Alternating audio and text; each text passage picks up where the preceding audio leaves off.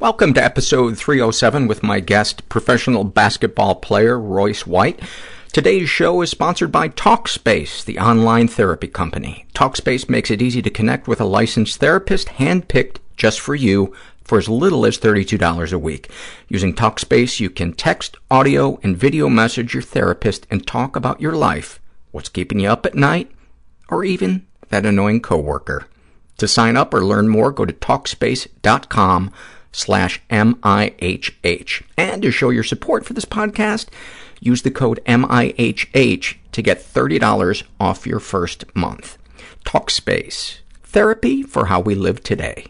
I'm Paul Gilmartin. This is the Mental Illness Happy Hour, a place for honesty about all the battles in our heads, from medically diagnosed conditions, past traumas, and sexual dysfunction to everyday compulsive negative thinking. This show is not meant to be a substitute for professional mental counseling.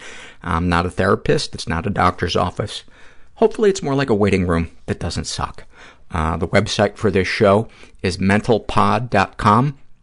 Go there, check it out, fill out a survey. Maybe we'll read your survey on the show.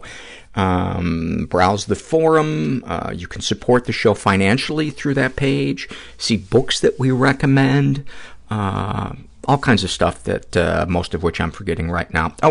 I've mentioned the last couple of episodes that we have added Patreon as a way for people to do recurring monthly donations, and it also allows me to give you rewards based on the level of donation that you're doing. For instance, a couple of things that we added recently was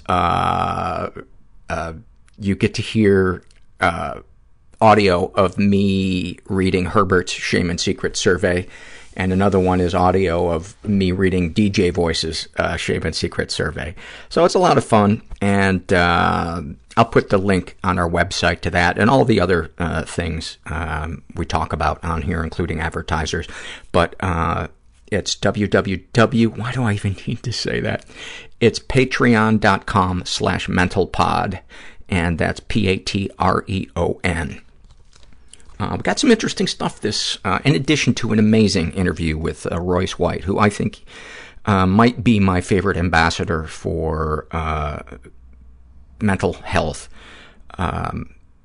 We read a listener's description of a really intense flashback, and at the end of the show, there's two happy moments that when I read them the first time, which actually was today, I don't know, maybe it was just the headspace that I was in, but I just broke down and I started crying.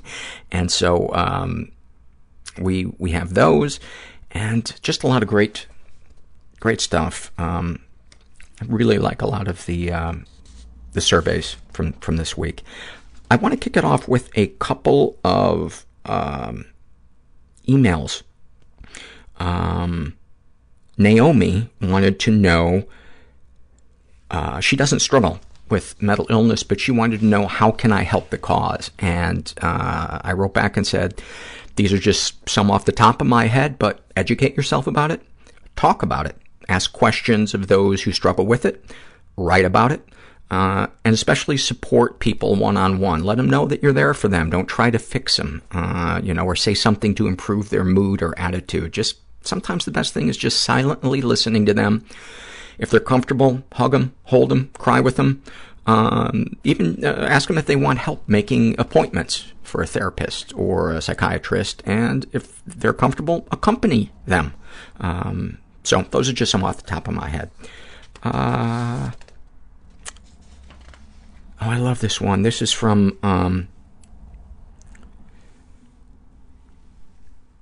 Melissa, and she writes, Hi, Paul. I was reminding my husband this morning that he's overdue for a physical. Then it hit me. Why in the hell is that we're supposed to get our physical bodies checked once a year, but nothing, even close to a mental health checkup is encouraged?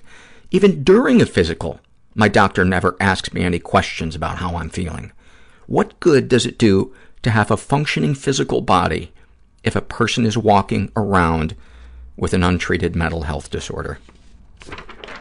One of the best emails I think I've ever read. Thank you for that.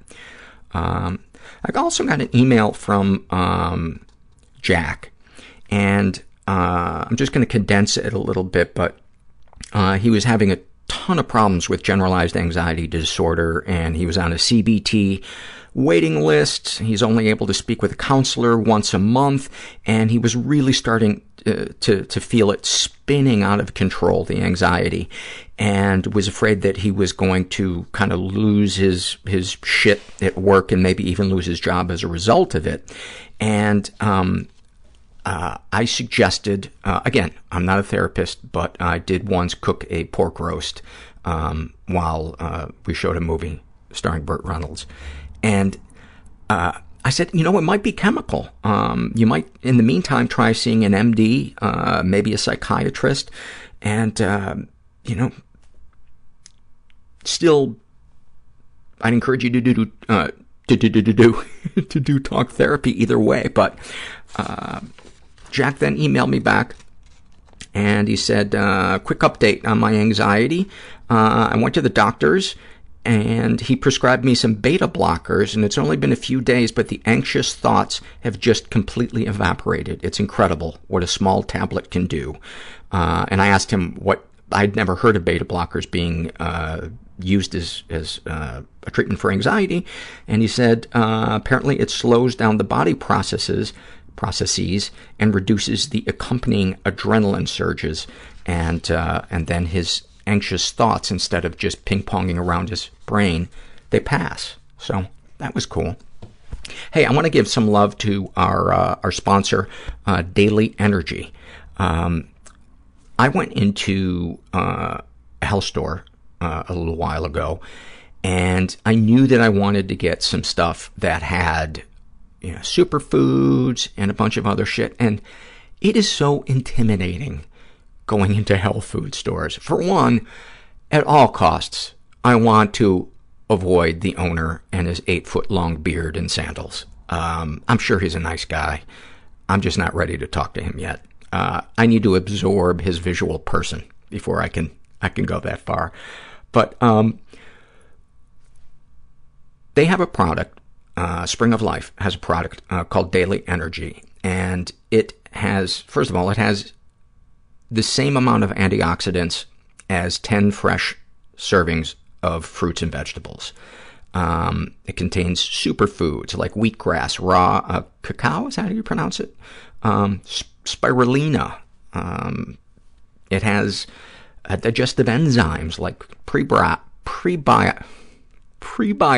and probiotics. You take one a day, and it's a super simple way to practice self-care. So today, just for listening, you can try it for yourself and save 30% when you go online to getdailyenergy.com/mental. That's 30% off at getdailyenergy.com/mental. Why not love the way you feel again? Check it out and get 30% off now at getdailyenergy.com/mental. And again, we'll put all these links on the website with the episode. Okay. Couple of struggle in a sentence surveys, and then we'll get to the interview with Royce. Hoyt shares about his depression. It's like drowning in an inch of water because I don't have the will to roll over. My God, that is so dead on. He also wanted to know where he could find episodes about bipolar disorder. Start with the Brody Stevens episode, but in our website search box, type the keyword of whatever topic you're looking for, and then those episodes will come up. A guy calling himself Don't Belong is a sex crime victim, deals with anxiety, and he gave us a snapshot from his life. I'm a 29-year-old male. I live a normal life on the outside, but on the inside, I struggle with having been molested by 3 different people when I was younger, 2 females and 1 male. Then later in life, I was drugged and raped by a female friend of mine. Nobody knows I was molested, and I'm afraid nobody will believe me since it's been so long and I seem so, quote, normal. And I just want to say, we believe you. We believe you, because we know what a myth it is that only men perpetrate things, and all of us survivors, male and female, know how difficult life can be in the wake of those things, especially when we stay silent. So I hope I hope you find somebody that you can open up to because you deserve compassion and help. Jules writes about her love addiction. I will love you until you have drained me of every ounce of compassion, empathy, and patience. This is so great.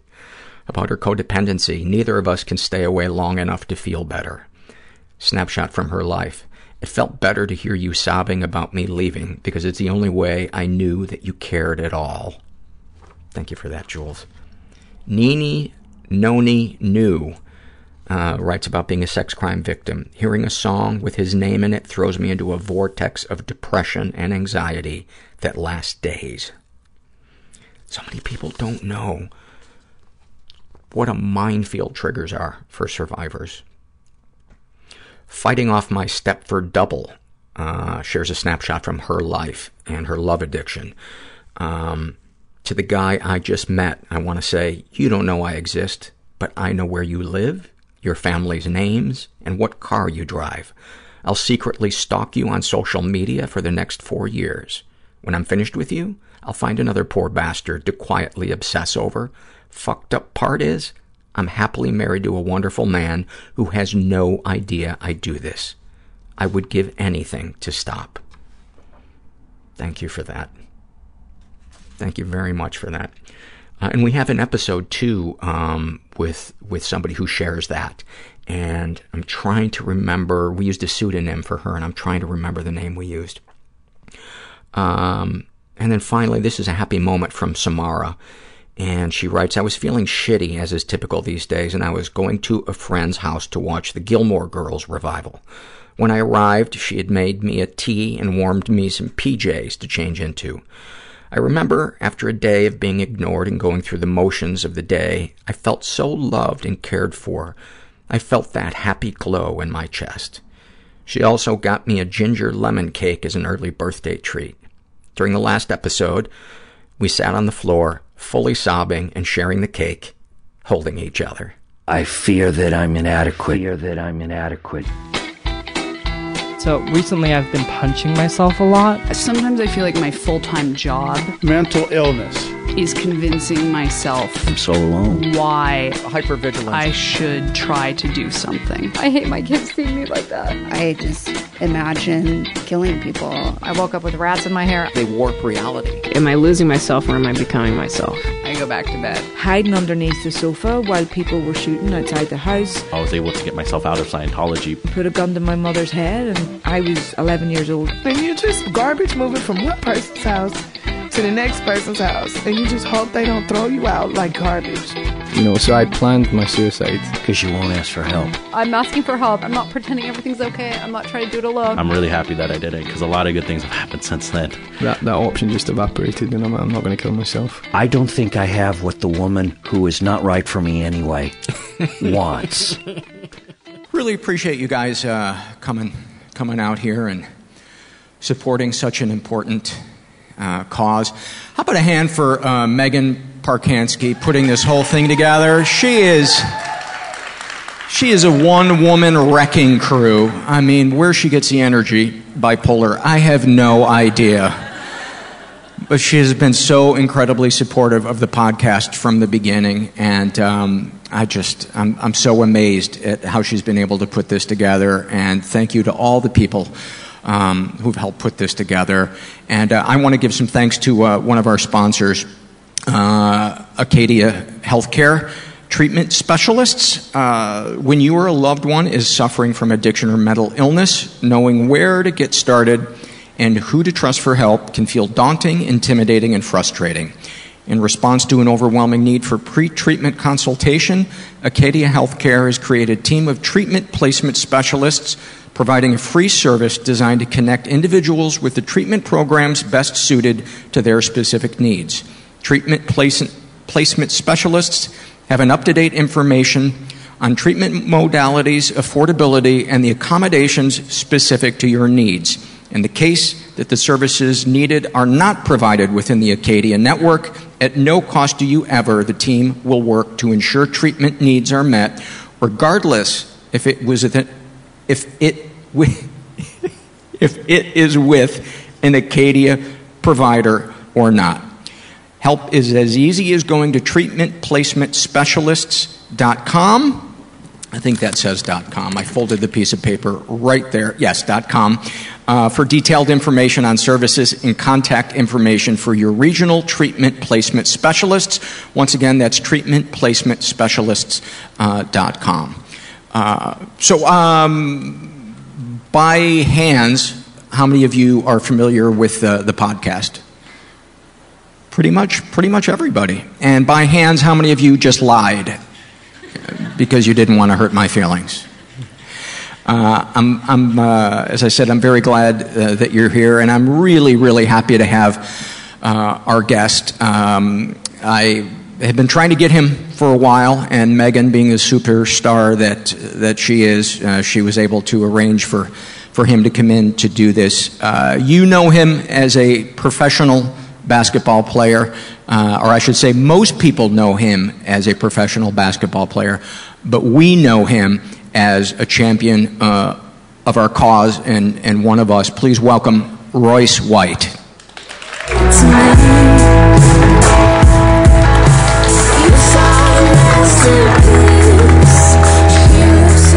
Oh, you got one. We solved it. I have one. Oh, and there's another one here, too. Look, we got too many mics. Yeah, more mics than we need. You're asking yourself, why did Royce and I dress identically?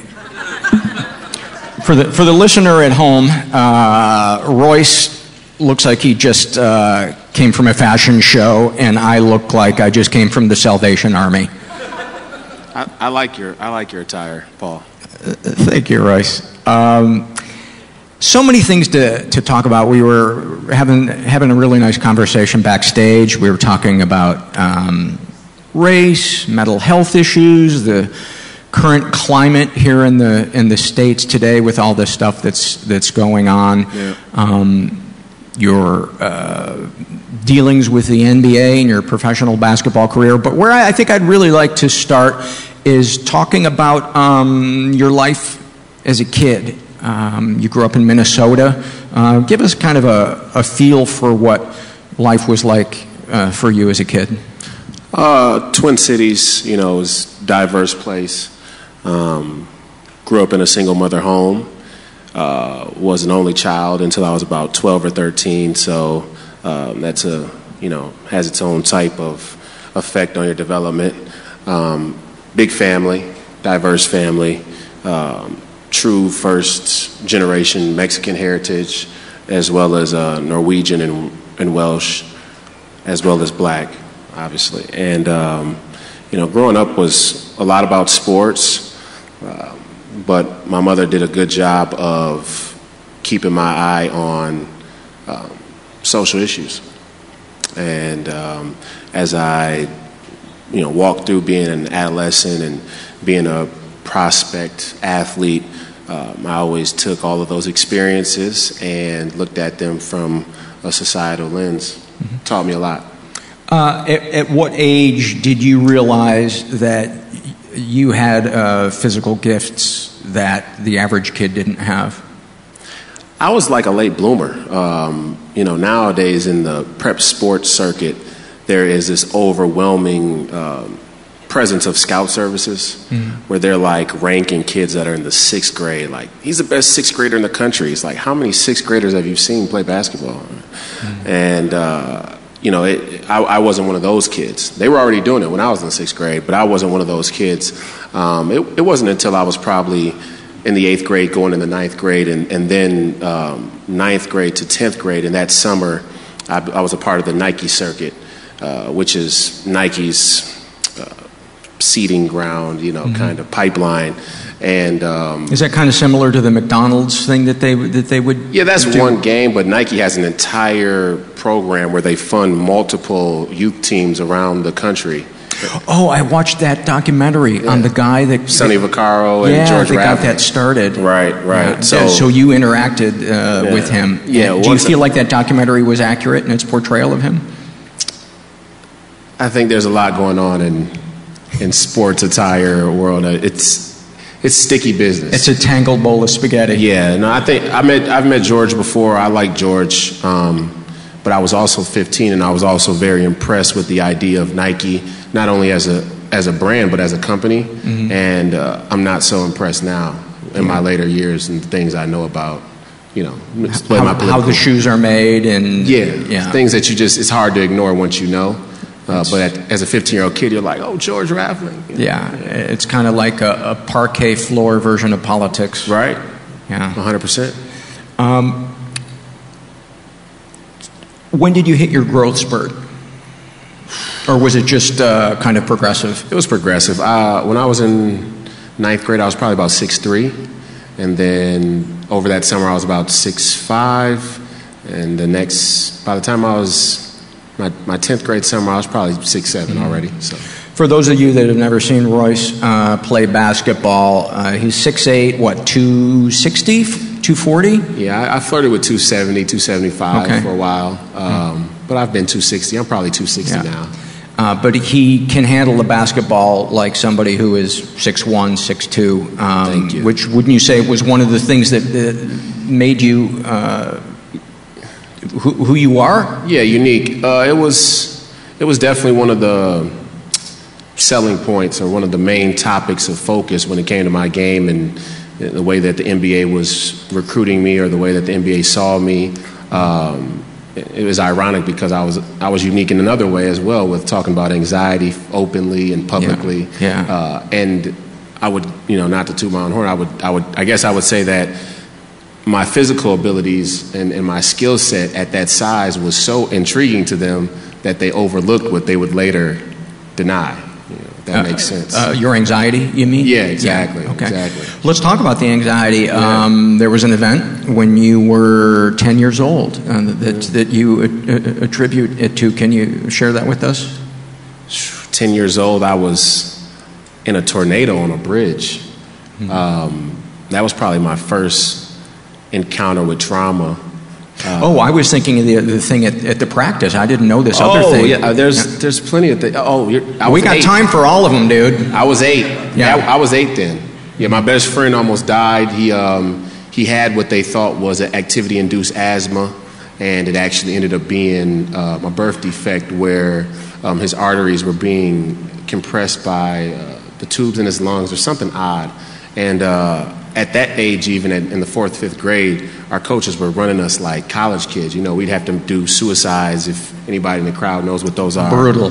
Yeah. Tell them what it 30 is. 30 seconds, free throw line, baseline, half-court baseline, other free throw line, baseline to baseline, in 30 seconds. Now, to put in perspective, in college, we do it in 30 seconds. Like when I was at the Iowa State University, it's 30 seconds. Even in the NBA, it's relatively 30 seconds. So in the 4th grade, it was probably irresponsible to have it be in 30 seconds. Yeah. Either way, we made it through it a lot of times. A lot of times, guys just vomited and faked an injury and things like that. Well, 4th grade is the age to begin learning how to vomit. It's, of course, to be responsible with your vomit. But go ahead. But we were doing our suicides one day, and my friend, he often struggled with the exercise because of what they thought was the asthma. But that day was different. We were doing it. I remember we all do this thing where we look down at where everybody else is. Mm-hmm. That's how you gauge how hard you're working because you don't want anybody to be just beating you. And I remember looking. And you don't want to be the last guy either. You don't be the last guy. Oh, the last guy runs again. Yeah. So I remember looking down to the left, and I could see it on his face was just like this, like drool. And they made him run again. And as we came through the line at the finish of that one, he collapsed.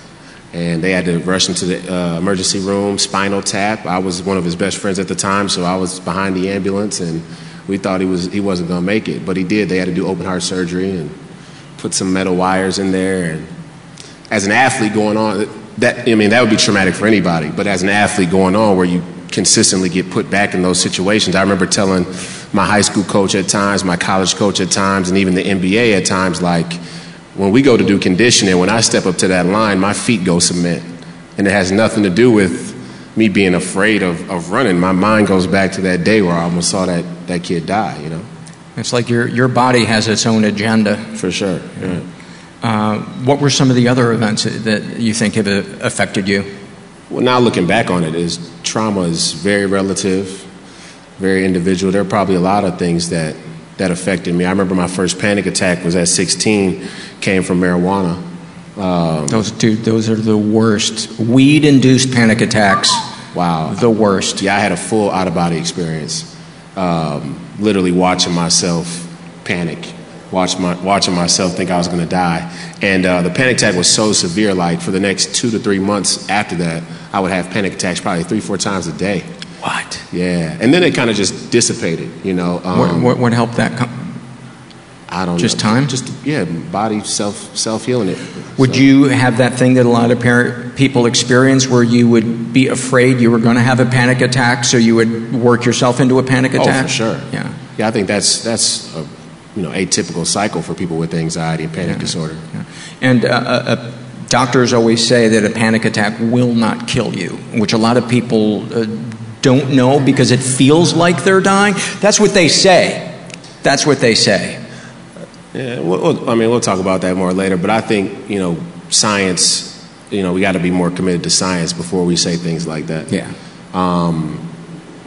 Panic, I was a firm believer in that. When I first found out I had panic attacks, that was one of the things that really gave me comfort, was doctors saying that it couldn't kill you. Until I was at the ER one time and they said that, okay, well, a panic attack can't kill you singularly, but over time, if you have general anxiety and you have an elevated blood pressure, over 6, 7, 8, 9, 10 years, that will kill you. Why you got to share that bullshit with us? It's just the facts. I can't give you anything other than the facts. I'm just fucking with you. Sorry. I'm sorry. Oh, and I was so looking forward to sleeping tonight. Sorry. I'm sorry. What was was there a thought you wanted to finish? No. Okay. What was the thing on the bridge? The tornado on the bridge. Oh, yeah. Just a typical thunderstorm that progressed into a tornado. Mid-bridge. Perfect place to be. Perfect place to be, mid-bridge. I remember I was with my godmother, and I had 2 god sisters and her husband, and we were coming from Old Country Buffet. And, storm, they come on fast. Mm-hmm. It goes from dark sky, no rain, to it's death coming, and we're on the bridge, and these 2, the rows of cars have pulled off to the side on the bridge, which I didn't understand. I mean, it was a tornado. Like, if the bridge goes down, you guys are in the water. Yeah, you're in the worst place possible. My godmom was like, we're not staying on the bridge. We're just going to drive through. So I remember thinking in the back, like, we can't see. There's no visibility. We didn't even know if the bridge was still there in front of us. But she wasn't going to stay on the bridge. But again, after that, and now looking back on trauma and how anxiety works and how PTSD works, like, when there's a thunderstorm, I still get a small twinge of, like, being 8 years old in a tornado on a bridge. Describe physically and mentally what you, in that moment, is there something that you're imagining, what's happening in your body? If you can... Yeah, I mean, I think sometimes, you get that visual, that real vivid visual of being there in the car or on the court or wherever it is that your trauma was. But a lot of times it's more subconscious. I remember times where I'm literally sitting there like, okay, it's not a tornado. I know it's not a tornado, but my body won't accept that. Because it sounds like one, right? It's like the beginning of the one, the hard rain and the dark sky. Yeah. So. Yeah. Give us some other moments from childhood or adolescence that you think have kind of informed who you are, whether it has to do with your mental health or not.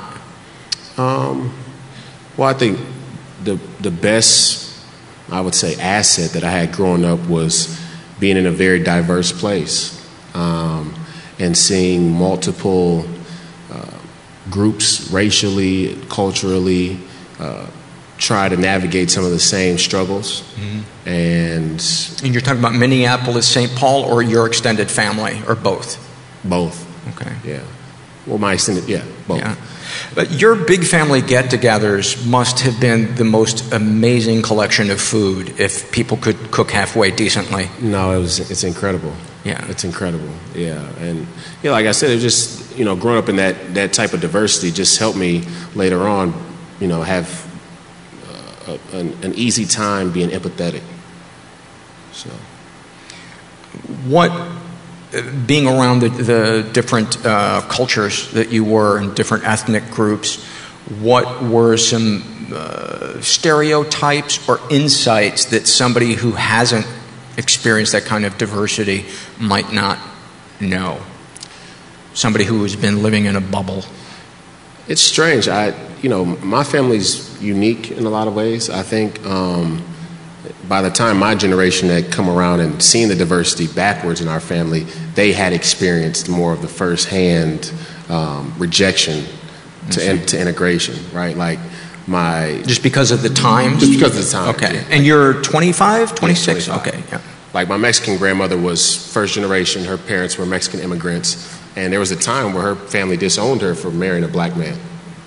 Same thing on my Norwegian grandmother's side. Now, she had some other problems too, like alcoholism and some other things that were going on with her where her family kind of distanced herself. She was from a place in northern Minnesota called Duluth. And they were, like I said, first generation from Norway. And was she drinking glug? Probably. Yeah. Is it glug or glunk or what? How is it pronounced? I just remember people saying, "Do not touch it," because it is the worst thing you've ever. I'm not going to butcher drunk. it. Okay, but go ahead. But yeah, so they had already experienced that, so we were already getting a taste of the diversity from the people who were more inclusive, rather than like the family gatherings were like, yeah, we don't like your black family that much. They had fought against those stereotypes already, which also helped me. Would it be fair to say that you had an appreciation that things had changed and that you didn't take for granted that there was more harmony than there had been previously? 100%. Yeah. 100%. I mean, just a little bit that we talked backstage. I'm so struck by, at such a young age, how aware you are not only of the world as a whole, but the ability to put yourself in other people's shoes and imagine what their experience is like. Where do you think that comes from? From your upbringing, your family, your mom? Do you think what you've been through in terms of your own mental health has somehow contributed to that?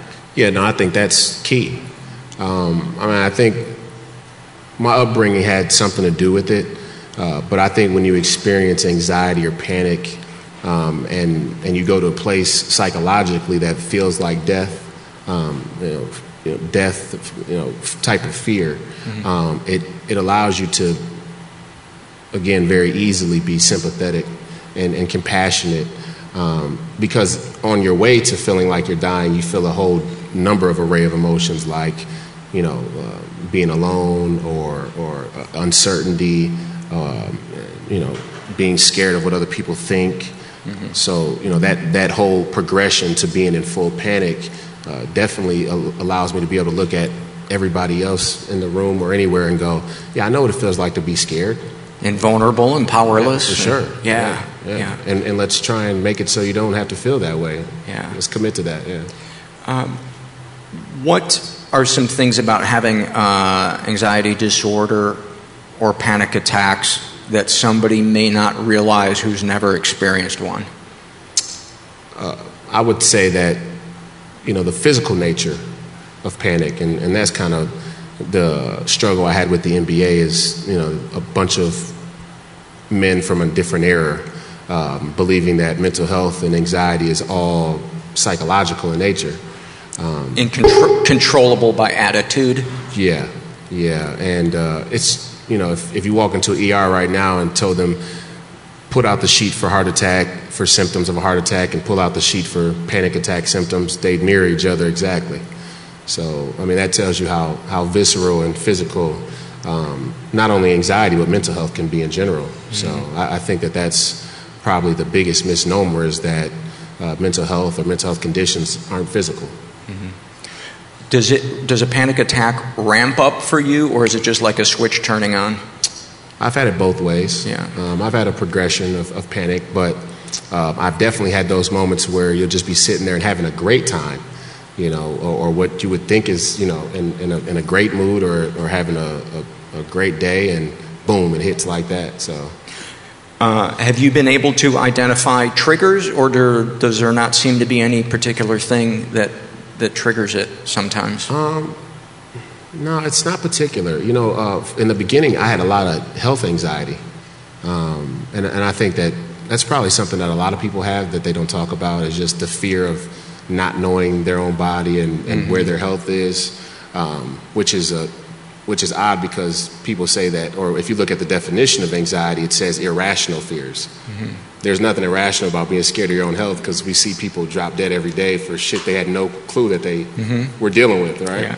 So it's not really that irrational, but, you know, I definitely had some of that in the beginning where I was like, when was the last time I had my lungs checked or a stress test? And then as you're an athlete and you start to move up the ladder and how serious sports becomes, then you're introduced to, like, how much health really is a factor. So how many times, and this isn't meant to be a joke, how many times when you were running wind sprints did you think of limb bias? Never. I didn't even know about limb bias until I was 18, 19. Yeah. After that, I still don't think. I mean, Lynn's story is just a tragic one, but not shocking. You know, it's just shocking because of the nature of how good he was and the expectations people had of him to be a player that would excel and be a very elite professional. But there's people who die from their first, experience with cocaine every day. Yeah. So. I guess I didn't know whether or not it was whether it was decided that cocaine was a contributing factor to his heart attack, or whether it was a genetic thing, or whether it was they had pushed him too hard during the sprints. I don't think there's been a consensus on it yet, but our brain doesn't need that to take the ball and run with it. Yeah. When was the last time you had a panic attack that was pretty heavy?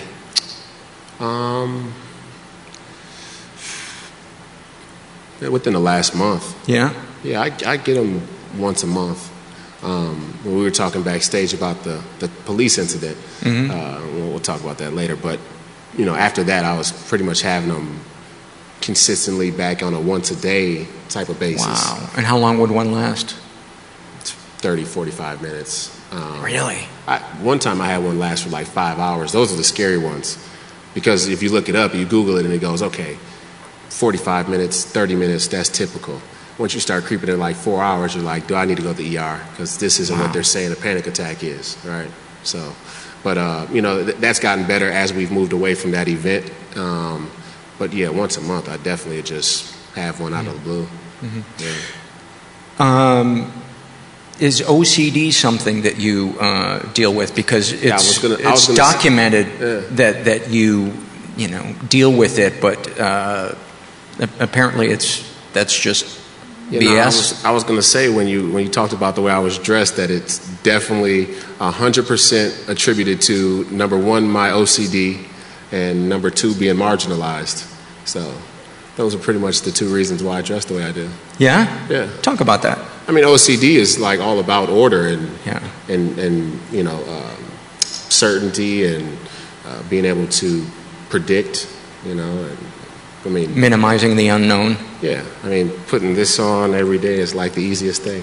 Yeah. Just go to my closet and go, okay, that color and those shoes and that belt, and here we go. Yeah. It takes all the guessing out of getting dressed. Talk about dressing due to the issue of feeling marginalized. Oh, yeah. Well, just with my experience with the NBA, I got a very significant taste of old guard capitalists being very intimidated by young progressives, especially young black progressives in a industry where they commodify young black males. And as much as they run campaigns and talk about how they want their players to be good patrons of the community and affluential, they really don't. They really don't. Affluential brings rebellion. So, could you expand on that a little bit more, if you're comfortable? Yeah, for sure. I mean, for instance, could you give us some concrete examples so we can picture it a little better? I'll give you a good example. So in the draft, I don't know, people watch the draft now, they televise it. And they have that Chicago Combine where everybody's there watching the players go through these multitude of tests. And what they don't show you at that Combine is that on the last day, they take all the players in the hotel room, and there's an entire floor where teams have their rooms where they interview you for 30 minutes apiece. And usually there'll be 8 or 9 teams that interview you. So in my interviews, because I had already expressed this interest, this kind of eclectic interest, what the college sports writers would call eclectic. You know, he likes the Beatles for some reason. Like, I thought... That is so offensive. I know, right? I'm like, I thought the Beatles were universally liked, but... How did they import the albums into your ghetto? Yeah. It's 100% what they were saying. 100%. So, you know, but ironically, that was a big thing about me coming out of the draft. Is like, not only does he have this unique skill set, but he has all these odd interests for a young basketball player. That is so fucked up. Yeah, it is the worst. What did that feel like when you heard that? Media is bad in general. I mean, we were talking about that backstage. Media is like the red herring, right? But sports media is the worst. Yeah, they're dictated by the old guard capitalists and what they think, and that's what they put out. But yeah, the media is like your dad that was a dick. The sports media is like your dad's friend that's an even bigger dick. Yeah, exactly. Yeah. So I mean, we so when I went into the rooms to do my interviews, that question would always come up. Like, yeah, we hear you're into like, you know, like, why do you have Frank Sinatra tattooed on your arm? Like, what's the significance of that? And I'd be like, I mean, I like him. I like him. I really like him. I like music. And then what I discovered is as we got into more conversation about, because I just go no holds bar with them. Like most of the guys that are getting drafted, you get coached by your agents to go, you know, don't talk too much, don't give them too much, just say, you know, just keep it real on the surface. I was just in there just letting loose, you know, like talking to 5 buddies. I didn't care, you know, it would make me anxious to live dishonest. Yeah. So I would just say whatever the hell I want. So would it be fair to say that in that moment you kind of use that as a forum to say, you know, this is not the way that you think it is, without directly pointing the finger and saying you guys? Yeah, I wasn't even thinking of it at that time. Later on, I would look back and think of it like that for sure. But I was more like in the room, just like saying, like talking about being interested in business and entrepreneurial ambition, and you know, the opportunity for harmony between humanitarian ambition and entrepreneurial ambition, and what capitalism could look like in the future, and I didn't know it at the time. Oh, you are so on the FBI watch list. Whoa. It's not even funny. Whoa, they're looking at me like, this motherfucker thinks we're about to fund his humanitarian entrepreneurial hybrid. Yeah. So I was already giving them red flags then, but yeah, that's kind of what I mean by marginalized, and that would only continue on and manifest in different ways going forward as I actually got drafted. I don't know why they drafted me, honestly. I mean, I was so that the skill set thing, like they're so intrigued by that they drafted what they would think is a red herring. It's like they drafted your body despite your mind. For sure. Which is fucked up. It's super fucked up. It's super fucked up, especially when you consider how important the mind is to the athlete, and how accommodating that mind and taking what is great about that mind for the team and allowing that to help the chemistry of the team. Or did they think that you were going to be divisive within the team because you were so opinionated? No, I think that I think that professional sports leagues like their athletes on drugs. You know, they like... Really? They're okay with that. They're comfortable with that. You know, they're comfortable with the guy having a marijuana habit that he came in with. They're comfortable with the guy going through a rough patch in his life, so he's turning to alcohol or he's turning to gambling. They've seen that before. But seeing a guy who comes and talks about mental health and talks about capitalism's effect on mental health and greed and these type of ideas, that bothered them. You know. I see. So what you're saying is they don't necessarily love that somebody's on drugs, but if somebody's going to have a problem, they would prefer that it's that type of 100%. thing. Okay. And also not only because it's not like they they want the player to be on drugs, but there is a very punitive nature to those things. And they can be identified. They're quantifiable. You tested this on this date. Exactly. You know, you did this on this. Well, even more so than that, it puts a player at a disadvantage. It puts a player in trouble. You know, and they always talk about Ron Artest, like when they talk about mental health and the players that have advocated for mental health, they talk about Ron, and they talk about him running into the stands in Auburn Hills and fighting and him thanking his psychiatrist and all of that. And all of that's well and fine, and that's the story they want to put out to try and make it seem like they're doing right by mental health. But the reality is that Ron had got himself in a situation where he was in trouble, and they were able to dictate to him how they were going to support him. Precursor, and that's how they do most of their athletes. Yes. Like you had a bad piss test. Mm-hmm. Now we got you by the nuts, no pun intended. Mm-hmm. So you're going to do what we tell you to do, and then we'll say that we're supporting you. Yes, yeah. And you'll pretend as if this was something that you would have done so on your own. And when the team physician or the team psychiatrist tells us that, hey, listen, this guy is an addict, it's probably likely that this won't be his last joint. Well, we'll fine you anyway. We'll fine you $15,000. You do another dirty piss test, we'll fine you $15,000, and we don't really care what the team physician or psychiatrists have to say about science or support or anything. So what is the vibe then among your fellow players when you guys are talking? What percentage of the players feel the same way that you do? Clearly, they aren't all as outspoken as you are. Right. What is yours kind of the prevailing? I think I was willing to take it to the wall. You'll never see LeBron James get up on the stage and talk with you candidly about the things that he would say behind closed doors. Mm-hmm. And they've been coached, like I said. There's this whole piece that agents play as intermediaries in professional sports to kind of keep athletes' opinions suppressed. But it's definitely consensus. Mm-hmm. I mean, there's no guy who's been using marijuana to cope with his, emotional imbalances that gets a $15,000 fine for smoking a joint and is like, yeah, this makes sense. Nobody likes it, but not too many people want to speak out either. So, if you could be the NBA or all of professional sports mental health director, what would you like to see? I'd say the same thing that I'd say for mental health going forward in general. Not only for sports, just for society, is that we have to honor science and honor support and let those two things guide us.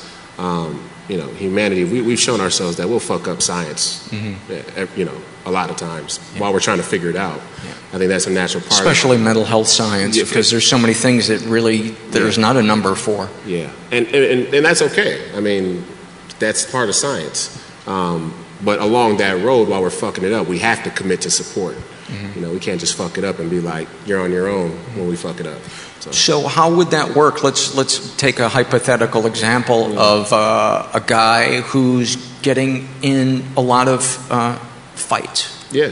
What would you do with the guy who agrees to get some type of counseling and the guy who doesn't agree to get some type of counseling? Yeah, that's rough. would it be counseling? Would that be what you would recommend? Maybe there's something else that you would... I think everybody should have counseling. I agree. I think it's the most patriotic thing you can do. I really do. Yeah, so, that's what I was going to say, is I think the awareness is lacking to the point where there would be somebody who would deny counseling, right? So we have to address that first. Once we get over that hurdle, now it's not about whether he's getting counseling or not. It's about how an organization is looking at him getting counseling. And that's what I really argued and advocated for. Is it's not that if I walked into the Rockets front office and said, hey, I have an anxiety disorder, will you get me a psychiatrist? Of course we will.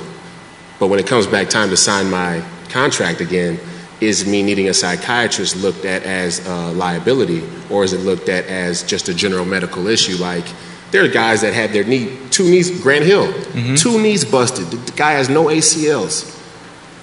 We'll sign him, no problem. Guy has an alcohol addiction, you're out of here. You know, you might even, we'll find a way to get you out here before your contract's up. Yeah. And that's kind of the fight that I took on.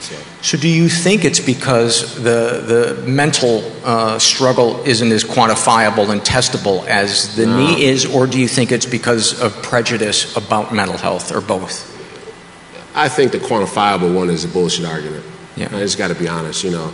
I was in those rooms a number of times with owners and guys who are advising owners and general managers, and they kept saying, well, you know, we have, you know, a timetable if a guy twists his ankle, that he could come back and all of it. I'm like, come on. At the end of the day, even physical injuries, you twist your ankle out there on the court and you have to sit out for 2 weeks, there's still a verbal test when you come back.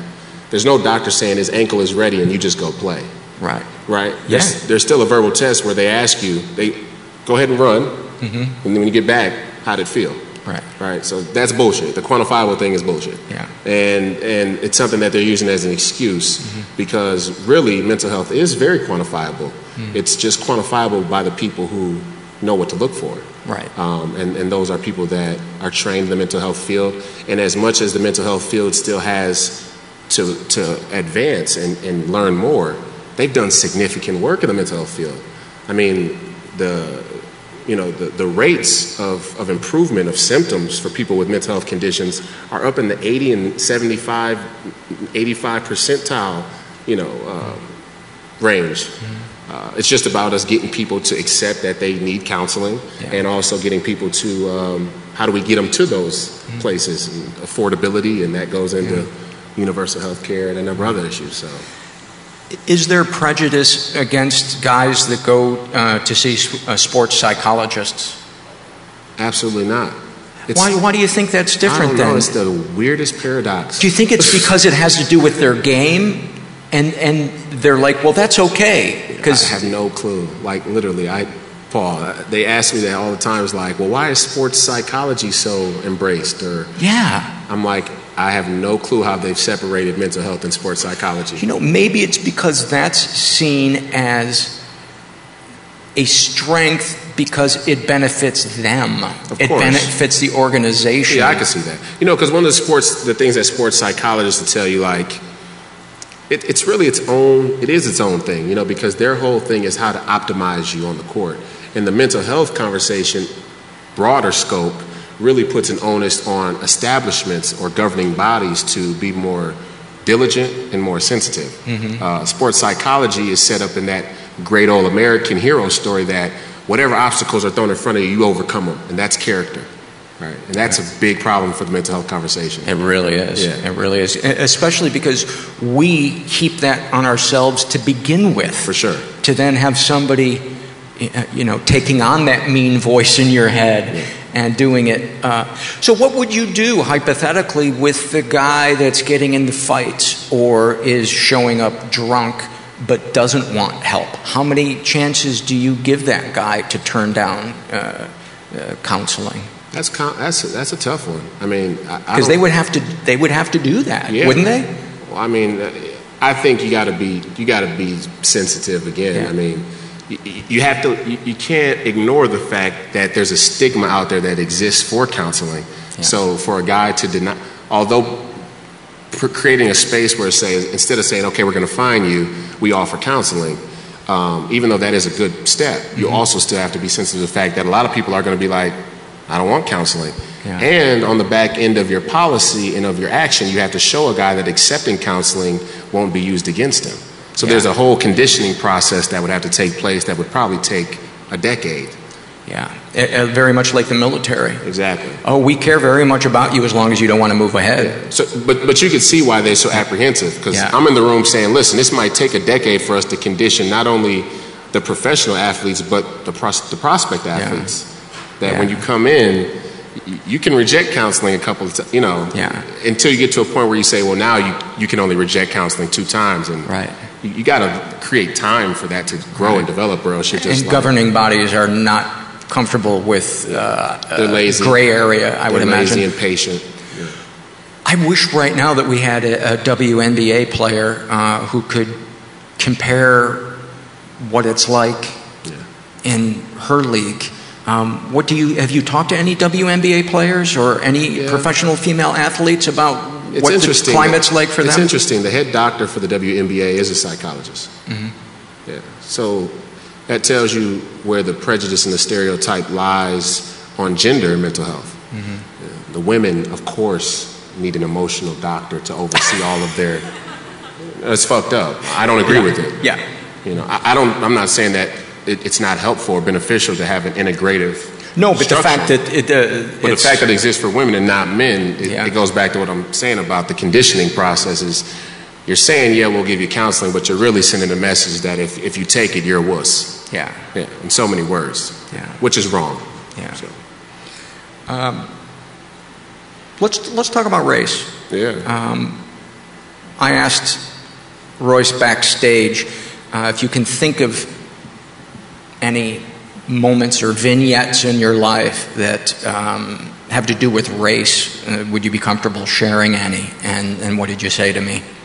Yeah, I had an experience probably 9 months ago. I was with my wife. We were coming out of Lee and Chin, of all places. Which is a restaurant in Minnesota. St. Paul. Okay. Roseville, to be specific. And we were sitting in our car. We just decided we were going to eat in the front seat of the car. Mm-hmm. And I remember that a cop car just, kind of came in front of the car. And this was right around the time a lot of the police killings were happening. I think there had been like 2 or 3 in that month. In Minneapolis? No. Just in the country. All right. In the country. So, it was a very observing time for civilian police relations. Mm. So I remember sitting there and the first cop car goes by and I'm like, you get a little uneasy right away. No, you get a little uneasy. Yeah, right. Yeah, I get a little uneasy. Yeah. So I got a little uneasy. And that didn't mean you personally. Yeah. I meant a person of color. Right, for sure. Yeah. So I get a little uneasy, but I tell to myself, and don't let the anxiety take over, because that could very well happen. And the second car goes by, and then my wife says, oh, okay, I'm going to move. Something's going on over here, And I was like, no, don't move, because if it has to do with us, the worst thing we could do is move, which there would be no reason why it would have to do with us, but that was just my first instinct is let's just stay still. And then I was thinking in my head that it's very troubling that I have to think this way. Really fucked up. When looking at police and the situation between them and us as civilians. And by the time I got that thought out, a third cop truck had pinned in our SUV and he got out with his gun drawn. Yeah, like I remember as soon as I got that thought out, it's like, when you go into that space in your mind where you're thinking and you're not really looking what's in front of you. Mm-hmm. The first thing I saw coming out of the thought was his gun. Yeah. Describe what you felt in your body and what was going through your mind, if you can remember it. I mean, my first thought was I'm about to die. It really reiterated how insensitive we are to the human psychology for me. Sitting there in the car, the only thing I could think to do was just not move. Like, if they're going to shoot me, not moving, then okay. I pray to God that my wife didn't get hit. But, with all that being said, and as fucked up as them, having a mistaken identity, which is what it ended up being, it was a mistaken identity. I'm sitting in the front seat of a car. We were talking backstage, like, have you ever heard of a seat adjuster? Mm-hmm. I could be 5'8", 6'8", or 4'8", sitting in the front seat of a car. But, and I'm sitting there and, I just think to freeze. And as the officers actually handled it better than some of the tragedies we've seen, but that bar isn't in a good spot either, right?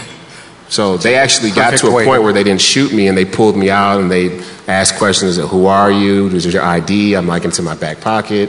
Can we go in and get it? Of course, you guys have 8 guns. I'm unarmed. I think that would be a terrific idea. Yeah. Please go into my back pocket and get it. Yeah. And then they look at it and they're like, okay, this isn't the guy. This is the fucked up part of our job. And, they handled it very well. Like, I had to thank myself for them not shooting me, which is odd because the trauma of them putting me in the position goes undiscussed. Mm-hmm. And I have great empathy for the black man who would have gotten out and ran, because I can't say that my thought process at least 2 or 3 times wasn't get out and run. I mean, when you pull a gun on an innocent person, And I know the police don't know whether they're innocent, but innocent people know whether they're innocent.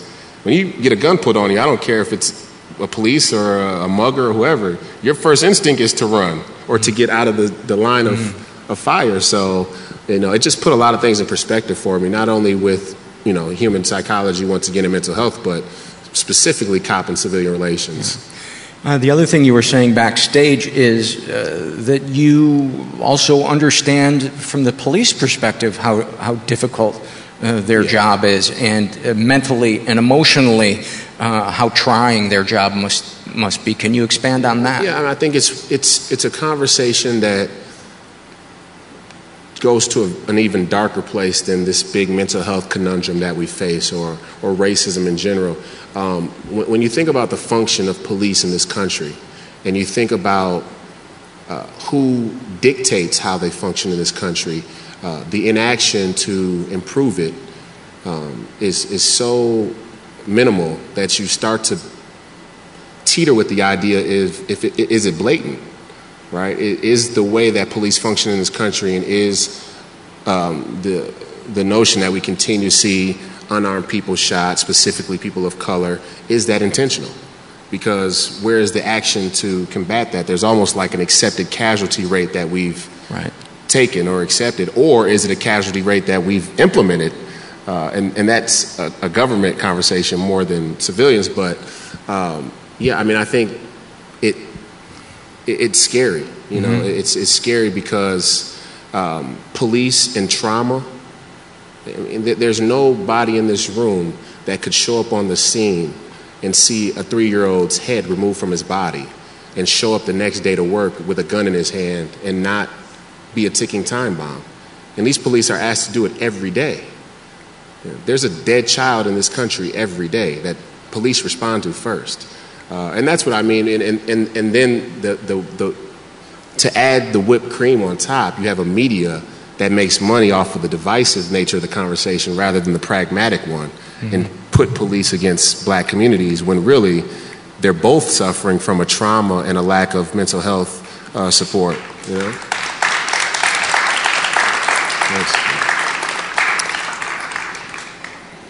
Any other kind of vignettes or moments you'd like to touch on?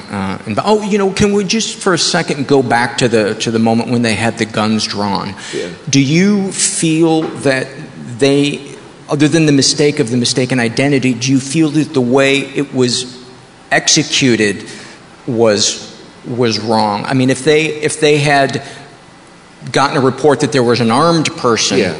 Well, I think that's what it was. I mean, okay. I know where you're going with that. Right. It's a tough conversation. Yeah. I mean, and these are the ones we need to have. I mean, the element of guns in this country is not a civilian choice. We live in a militaristic economy. Mm-hmm. And anybody who, the NRA and all these different groups come out and they try and rationalize these.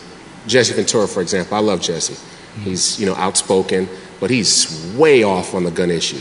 He talks about the Second Amendment being about civilians arming themselves against a rogue government. Your 6-shooter isn't going to do shit when they come with drones or when they start rounding people up.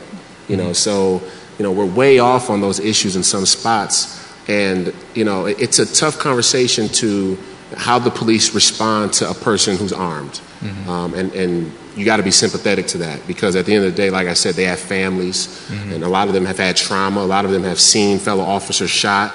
And I think it was a situation where the person who they thought I was had a history of armed felon-type felonies. Yeah. But again, I think that government has to take on the responsibility of giving citizens the benefit of the doubt. Mm-hmm. That's their role. It doesn't make any sense to, while trying to keep us all safe, traumatize half of us. Mm-hmm. Would you say, if you had to say which one bothered you more in that instance, is it the way that was handled out, or the fact that you knew this was your reality as a person of color and that scared you so much? Which one do you think is more fucked up? Or should I not even be comparing the two? Yeah, I mean, it's tough to compare. I always take it from the mental health lens. Yeah. Like I said, I'm multiracial, and there are a lot of white men that get shot by cops too. Yeah. I mean, that's something that the media has definitely tried to talk around in order to hype up this black-white cop thing. Like, the picture that's being painted is this white Nazi cop who's in the locker room like, I'm going to kill the next black guy I see. And that might exist. But there are a lot I think it's a small, in my opinion, I think it's a small percentage of the gun shooting deaths. Now, are there on the fence racists who are a little more trigger happy on black males? Yes. Of course. Yes. Of course. Yeah. But are there people who are really scared themselves and just happen to have a gun on their waist? That is I think that's the majority of what we're seeing. That's what I think too. And if you've met enough cops, a lot of them come from violent homes, and there's I know if it would be correct to say a need for control, but there's something comforting. Yeah. And I just wonder how much baggage some of them are bringing before they even get the cumulative PTSD of being on that type of job. The thing that scares me the most about the police demographic is that we see a lot of veterans. And we're talking about a veteran demographic that yields a 22 suicide a day rate, which really is uncomfortable. Mm-hmm. Like how many, if we have a suicide problem with veterans and then veterans are becoming our officers, again, the inaction must be blatant. I got to take it like it's intentional from government and policymakers. Until you do something to prove me otherwise, I think that you're setting police in a position intentionally against communities to do your dirty work. So. I guess I'm less, and it's probably because I'm not a person of color. Yeah. I just always thought that for them it's the path of least resistance. But I don't know what it's like. I haven't experienced what people of color have experienced. So who was it? I think in Kaepernick's description and in his latest protest, which I feel differently on in different ways, but I think the general idea of the protest makes sense. But when he talked about the training of police officers, and he talked about the idea that cosmetologists have more required training hours than police do, that puts it, and this is a fact, I mean, go look it up. This puts it in a perspective like, once again, are you guys in Washington really that fucking stupid? Or is it intentional? And I got to think it's intentional because I know these guys aren't dumb. Because if they're dumb, then we have to criticize the Harvards and the Yales and the West Points. We have to criticize the way that they're teaching the politicians they're producing. And I don't think that the Harvard's just teaching people to be, disingenuous towards human life. So I think there's intention there. And that's dangerous to say, and it's scary for a lot of people, but prove me wrong. Yeah.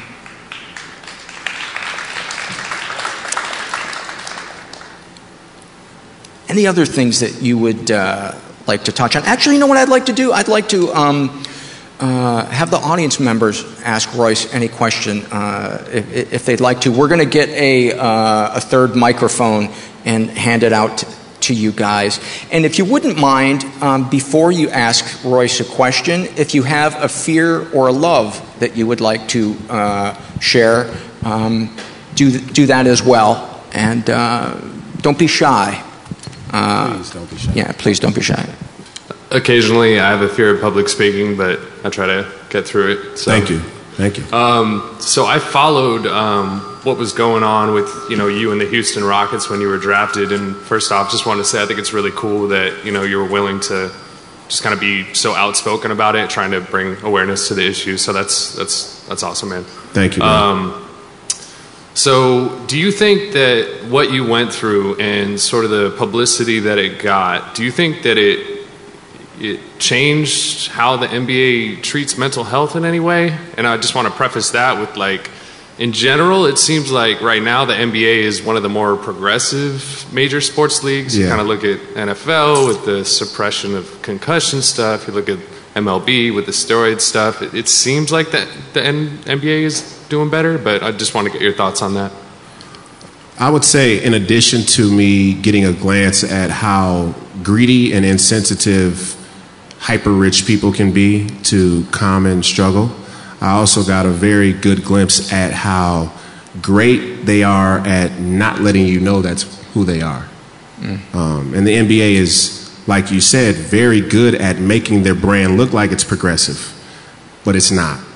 It almost seems like they're okay if your public outreach is limited to hospitals and kids. I give you an example. So mental health, there's definitely an undertone right now of what are we going to do in the next collective bargaining agreement about mental health, right? We've had players now that have quit in the middle of their $40 million contract. We've had an owner who may or may not have committed suicide, and there's this media buzz around mental health, and it's not going to be long before that arrow is pointed at us.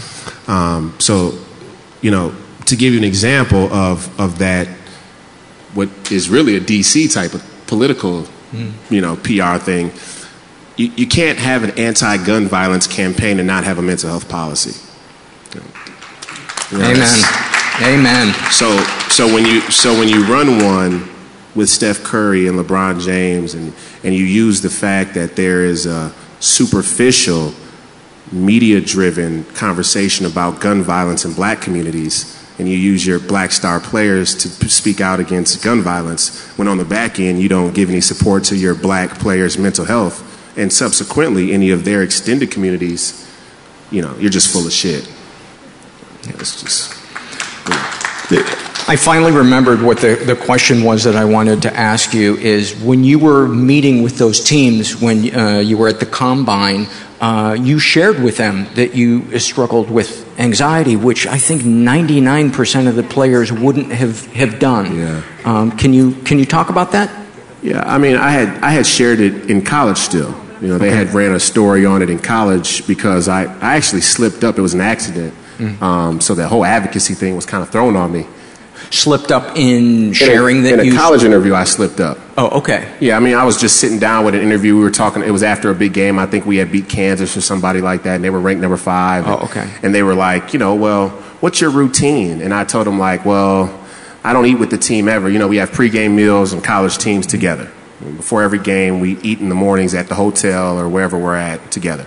And I never eat because I'm so, my anxiety gives me, topsy, turning stomach. So I slipped up and told the interviewer that, and he's like, what are you talking about anxiety? What you mean? What are you talking about? So they knew then when you met with the teams, this was no secret. Oh, yeah, everybody knew. Yeah, okay. That was the talk of my stop. In addition to me being eclectic because I like the Beatles, and in addition to me being a unique skill set, the talk was that my draft stock had this incredible range not because of where my talent should land me, but what the owners and general managers thought of this mental health thing. So there was already that piece going into the draft.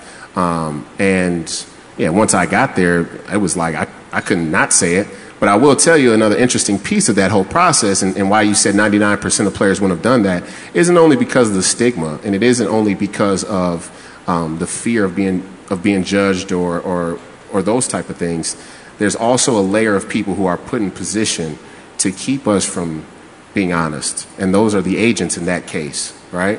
The agents tell the players, listen, you got anxiety. We know you got a weed habit. We know you got an alcohol problem. We know you come from a torn family. We know you got emotional issues. When you get in there, just talk around it. Get me my commission, and then we'll deal with it. And even more than that, if I know about it as your agent, it's my job to communicate it to the owners. Yeah. And that means once I communicate it to them, the owners have to be accountable to it.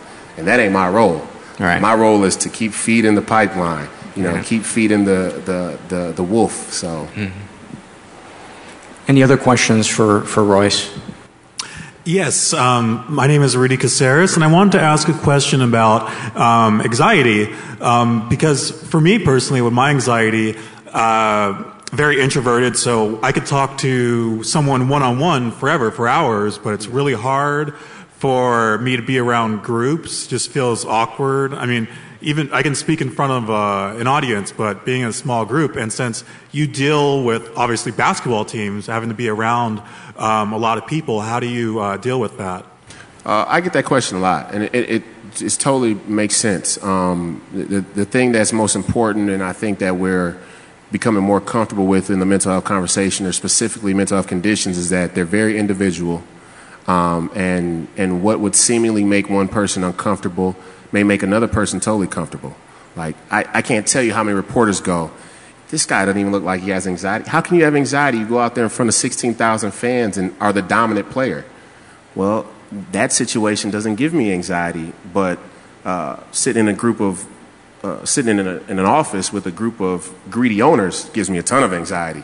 You know, and that's just the way anxiety and mental health will work and will always work until our science advances and we're able to pinpoint more specifically what we're looking at. Are there things in your life that allay your anxiety? Does playing on the court give you a place where everything else falls away and you kind of get in a zone where there isn't that? Yeah, there's some nuance there. I think that I haven't had a basketball game, and this is what I tried to explain when I was still on the side of thinking that the owners just needed an educational lesson and that it wasn't intentional. There was this conversation like, well, you have anxiety, but, how does it manifest? Because we saw you produce, and is there sometimes where it doesn't and sometimes where it does? And I just was honest with him and said, listen, I've had anxiety at the beginning of every game, the night before every game. So every game you saw me go out there and put up a triple-double or dominate players, I was dealing with the anxiety. Now, when the game started, the anxiety kind of faded away, but did it really fade away, or did I just find a way to cope within the game? These are tough, complex questions that the mental health conversation puts on us and requires that we find answers to. No matter how complex it sounds, we have to find those answers, like, why is it that I could be in a game and still be having anxiety but find a way to cope with it in that moment and excel? Your agent must have hated you. Yeah, he gave up. He stopped answering my calls 2 months in. He was like, oh, fuck this kid. That is the most honest answer. I mean, that is such a noble way, because it's the absolute truth, but most guys wouldn't have expanded it. Absolute truth. People would not have expanded it and given that truth, because you would have said, oh, once the game starts, I'm good. Because most guys have butterflies before a game, don't they? Right. Yeah. Wow. There's moments in the game where there's this moment where players talk about being in the zone, and I've experienced it, where it's like you see the whole game in motion. You see the other 9 guys on the court, and it's like, I described it as it's all one object that's connected, and it's moving and shifting. And like, I don't know if you guys ever watched the cartoon Dexter's Laboratory, and at the end of it, they had the amoeba cartoon. It was like a little short. It's like an amoeba. It's just all 10 guys are moving in this way, and when you get in the zone, you just know where you need to be and where you want to be, and you can get yourself there. But in those moments of that euphoric feeling, it feels eerily similar to right before you have a panic attack. Really? It's like an out-of-body experience, but you're able to cope with it. And that might be because you have something to focus on, as to where if I'm sitting up there in the balcony and I start to get that euphoric feeling, I'm like, why is this happening? And then I start to produce panic. Do you think the endorphins of being in mid-exercise help? I would. The science isn't 100% definitive yet, but I think there's a pretty good chance that has a lot to do with it. Every doctor who is trying to support or bring somebody through anxiety recommends exercise, and it shows great success. So, yeah. Any other questions for Royce? Hey, I just want to say thank you for being here. Thank you for your bravery and speaking up on behalf of all of us with some sort of mental health issue. You have very brave, authentic, honest ideas, and I respect them. Thank you. And I've had one in my life, just one panic attack. Yeah. And I was a teacher for 24 years, and that panic attack I was pulled over for a rolling stop. And you discussed it completely. It's just such a different feeling. And just to make a long story short, that panic attack, I just couldn't find anything. And I asked, "Oh, can I get out of my car? I can't breathe right now." And when I tried to get out, he said no. He closed the door. I waited, and then they arrested me for assaulting him with my door. Yeah. Yeah. And a woman who was 37 years old, who had never been, I'm 42 now, but 37 years old, had never been to jail, had raised, I don't want to get emotional, but raised an amazing son. I kept telling them, I'm a teacher. I have to pass a Department of Justice and FBI background check. I haven't done anything. Right. Well, it has changed my whole life, one panic attack. And I can't pass. My record is expunged. I sued them, but it doesn't matter. I can't run for office anymore. If I wanted to be a politician, if I wanted to be a leader in my community, I can't. I can't be a teacher anymore. And we need to take this to a legislative level. I really want to write to my senators and tell them, look what happened to me. It happens everywhere. So thank you for your honesty and bravery, and just keep going on behalf of all of us. Thank you. I appreciate that. You don't think the answer should be that women just shouldn't drive? Maybe am I misreading this situation? Who has another? And thank you. Yeah, no, thank you. Thank you for sharing that. Yeah. I think we have time for maybe one or two more questions. How about you over there? Hi, I'm Jennifer. Hi, my Jennifer. question is, I'm really nervous, so if I shake a little bit, yeah. My question is basically being someone of color, and we're constantly taught to be better. We're constantly taught to hide our emotions, put on that game face, go out and kill them. Yeah. You know what I mean? Like, I can't say I'm hurt or I'm sad or this hurt my feelings. I'm supposed to laugh it off and keep moving. Yeah. So my thing is, I'm pretty sure that basketball is, that type of environment where you're encouraged to laugh it off and keep going. How do you navigate that? Yeah. How do you overcome that? Like, what do you do? What else do you do? Well, a great asset that I have, is that I'm just kind of a fucking asshole, I mean, honest to God, where most people would go, I need to be a little less honest because of the way it'll make them, or I need to shade the way that I'm just like, I'm gonna say it, and if you don't like it, fuck you, Mm-hmm. And so, but that's not that's not a recommendation for most people. I've taken it already. You Too late. You can't be that way because, I mean, for you as an athlete, as all these avenues open to you, it's wonderful because you do have a voice. Yeah. But when you're just a regular person in corporate America, you can't go tell everybody to fuck off. Yeah, no, I mean, and I understand what you're saying, but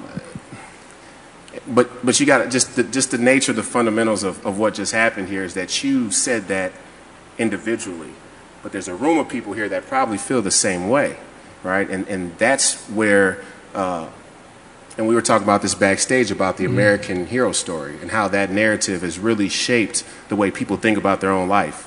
And how that allows people to exploit individuals because you do feel unempowered and you do feel discouraged to speak out. And there's a story that constant adversity is the only way to build character. And you sucking it up and not saying something and biting the bullet or eating crow or eating shit is a sign of your strength. And that's not true. That's bullshit. That's the systemic goal to try and keep you feeling just the way you feel now. And if everybody in the room says she's right and they speak out together, that's a movement, and that's how it happens. Yeah.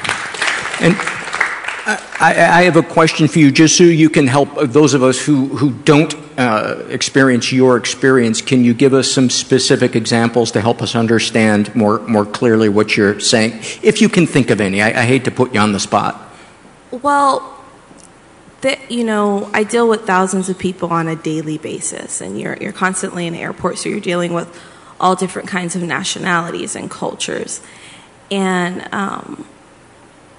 it's sad because there's an idea of what someone who's successful or cultured or dignified looks like or speaks like. And I think everybody should have the right to take their kid to Disney World, you know what I mean, and not be treated badly because of the color of their skin. or because of what they're wearing or because of where they come from. And unfortunately, we live in a society, and I've done this for about 11 years, and I started when I was very young. So I started when I was like 20 and had braces and looked very, very young. But people were more respectful back then. Or maybe they hid it better. Now they're more emboldened. And, you know, people speak to gay couples terribly. They speak to people of color terribly. If you're Mexican with, 4 or 5 kids and you're taking your kids to Disney World, you're not entitled to help with your car seat and your stroller and, help from the people who are put there to help you. You know what I mean? And it's like, why? Why is that the case? Like, why when I'm being nice and trying to help you as an individual, you maybe look at me and you speak to me completely differently than you would speak to my white counterpart? Why do you speak to me differently than you would speak to my male counterpart? Sure. Yeah. You know what I mean? Like, it's too much. And, when you interact with that amount of people, you start to lose faith in humanity. Oh, no doubt. And when that happens, you start to, like, you're reaching for anything that you can find to say, no, that life is good, life is worth living, and people are good, and I need to go out and be better. But that narrative is kind of, it's getting old. Yeah. You know what I mean? Like, and it's excusing that behavior, because it's like, why are they able to get away with it? Why are we taught to be docile and submissive? And I'm also of a Caribbean background, so that's very much my narrative. Be docile, be submissive, be passive. Yeah. And it's not helping me along in life, and it has not prepared me for the society that we live in now. And so I'm just like, I found your show about 2 weeks ago. I flew in from Chicago to be here today. And I'm like, it was everything, because people were speaking honestly. And people don't do that. They don't do that. You can be close to someone. You can have a close relationship to someone, and they still won't show you the inner workings of their mind. Right. And that, I think, is hurting our society as a whole. Like, I think that it's diminishing the good things that we have in society. And you're having to fight harder and harder and harder to search for the good things in society, to search for a podcast, to search for an interview, to search for, something to brighten your day. And it shouldn't be this hard. Yeah. We shouldn't be just inundated with the negative in the world. You know what I mean? Like, like the positive is an anomaly. There should be a balance of it. Yeah. But there's not even a balance. It seems like the bad things in this world are glorified. Yeah. And just out there. And I think that I know that it's having a effect on us psychologically as a society. For sure. And we're not having conversations about it. And I think that just it gives it power. It gives it the silence gives it power. And I'm just trying to figure it out. Thank you for that. How much longer are you in town for? Pardon me? Leaving tomorrow. So. Oh shit! Because I would love to have you come as a guest on the podcast. Awesome. I mean, what you said is so important. It's so important. I'm really glad that you were in the audience. But stick around after the show, because I'd like to talk to you more. I mean, I think what she did is she really stretched how we think about it and where we allow ourselves to go. And this is like what my nonprofit really strives to do. And I see a lot of Church for the Mighty. I'm doing a piece for the Mighty now, so shameless plug for the Mighty, but not shameless at all. Yeah, right. Yeah. But this idea that there is a collective evolutionary psychology as well for humanity is a very real one, and there's a lot of historical context for the black community specifically with our history with slavery, and which is why white cops should be even more sensitive to black hostility, is because there is a 300 years worth of anger and distrust. And we don't acknowledge that. Like, we acknowledge it in a metaphoric way, but not in a fundamental way. As if it ended in 1865. Exactly. And I think that what you said is the future for us. Is mental health the key to us evolving almost and actually changing the current from being us seeing an abundance of negative and at least finding some balance of positive. So I think that's important. Thank you guys so much for coming out. I really appreciate it. Royce White, everybody. Thank you. Many thanks to Royce and everybody who helped put on the In This Together festival that was recorded, I think, about a month ago here in Los Angeles, and hopefully that's going to become an annual thing. Before I take it out with some surveys, I want to remind you guys that there are a couple of different ways to support the podcast if you feel so inclined. You can support us financially by going to either PayPal or now Patreon. You'll get rewards if you do it through Patreon. You can become a monthly donor for just a couple of dollars a month. And it means the world to me. It helps keep the podcast going. We always need more money. So I understand a lot of you are strapped for cash, and please don't feel guilty. I love ramen. I love it. You can support us by, if you're going to shop this holiday season, click on the Amazon logo on our homepage, and that will take you to one of two places, either books that we recommend, or you can click on searching Amazon in general when you get taken to the, I couldn't have explained this worse. When it takes you to the books we recommend, you'll also see a, shop at the rest of Amazon, and click on that. Also consider making that your bookmark. Then every time you shop at Amazon and buy something, they'll give us a couple of dollars, and that, that helps. Every little bit helps.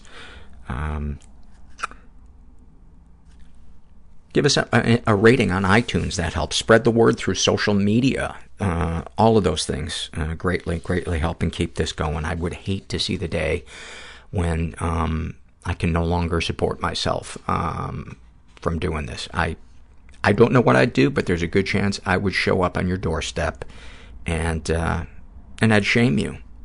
And that would be very awkward, because I'd make you toast me unfrosted Pop-Tarts, and that's all I'd do. I'd lay around on your couch in my pajamas eating unfrosted Pop-Tarts every day. Maybe even drink sour milk, just so it would give me gas, and I'd punish you even more. I don't like where this is going. I don't like where most of my riffs go, but I really didn't like that one. That one made me very uncomfortable.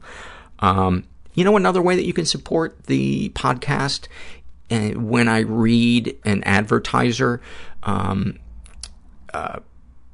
skip ahead. Just give it a shot. Listen to it. Go click on the link that we have, because the more they see that you guys respond to their advertising, the more they will advertise, and that money also helps keep the podcast going. So speaking of sponsors, I want to tell you guys about Texture. As you know, this time of year, we're all doing some traveling, airports, layovers, a lot of waiting time, and you don't need to bring 100 magazines in your bag. With Texture, it's a new app. It gives you unlimited access to 200 plus magazines and some really, really great magazine. Rolling Stone, Smithsonian, Wired, Surfer, New Yorker, People, Sports Illustrated. This is an especially good one, Consumer Reports. Before you make a big purchase, Consumer Reports is a great magazine because they don't take advertising. And so they're not biased. They don't mind tearing into a company that puts out something, or letting you know there's a company that's making something great. Anyway, Texture has gone beyond delivering just the magazine itself. They've made it easy to find and enjoy the articles you want to read with daily recommendations, exclusive interactive features, videos, and more.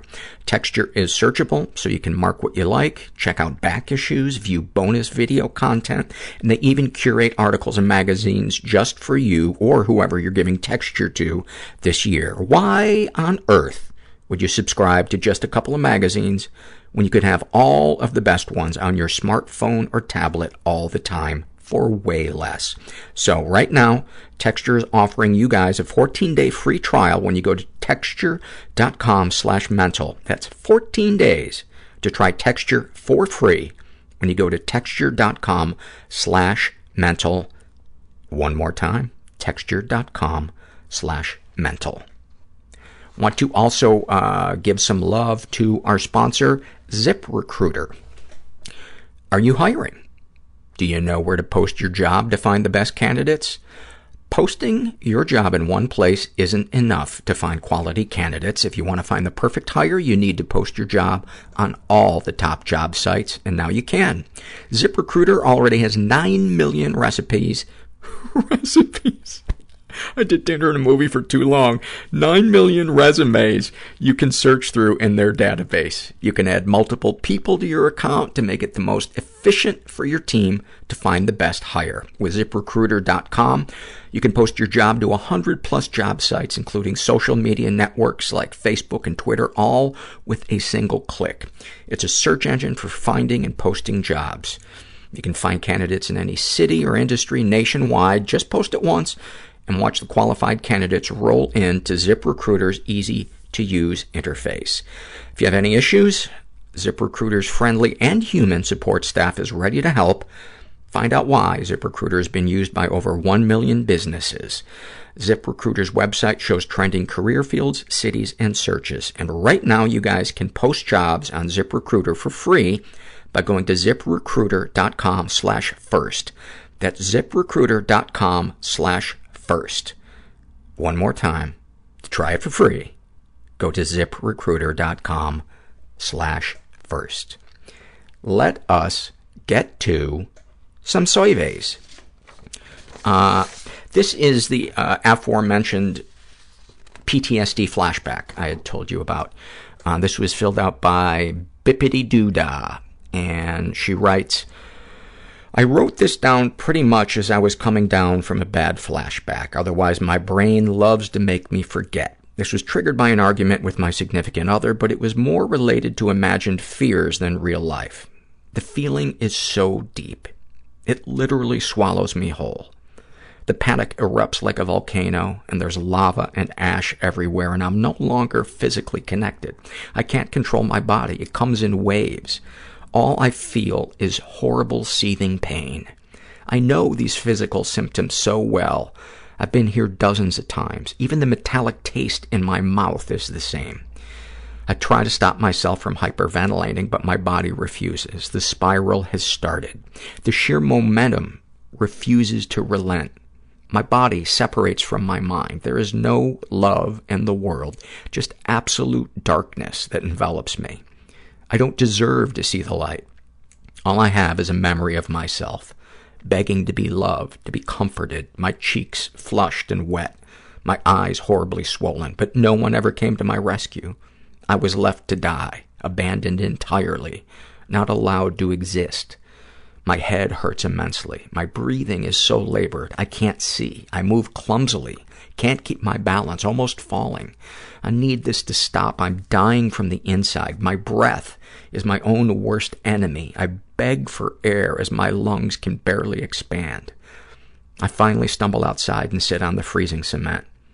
And it's the unbearable cold that finally awakens my body with air. And so I retreat back into the house. My balance is still off, but I manage to climb into bed and get under the covers.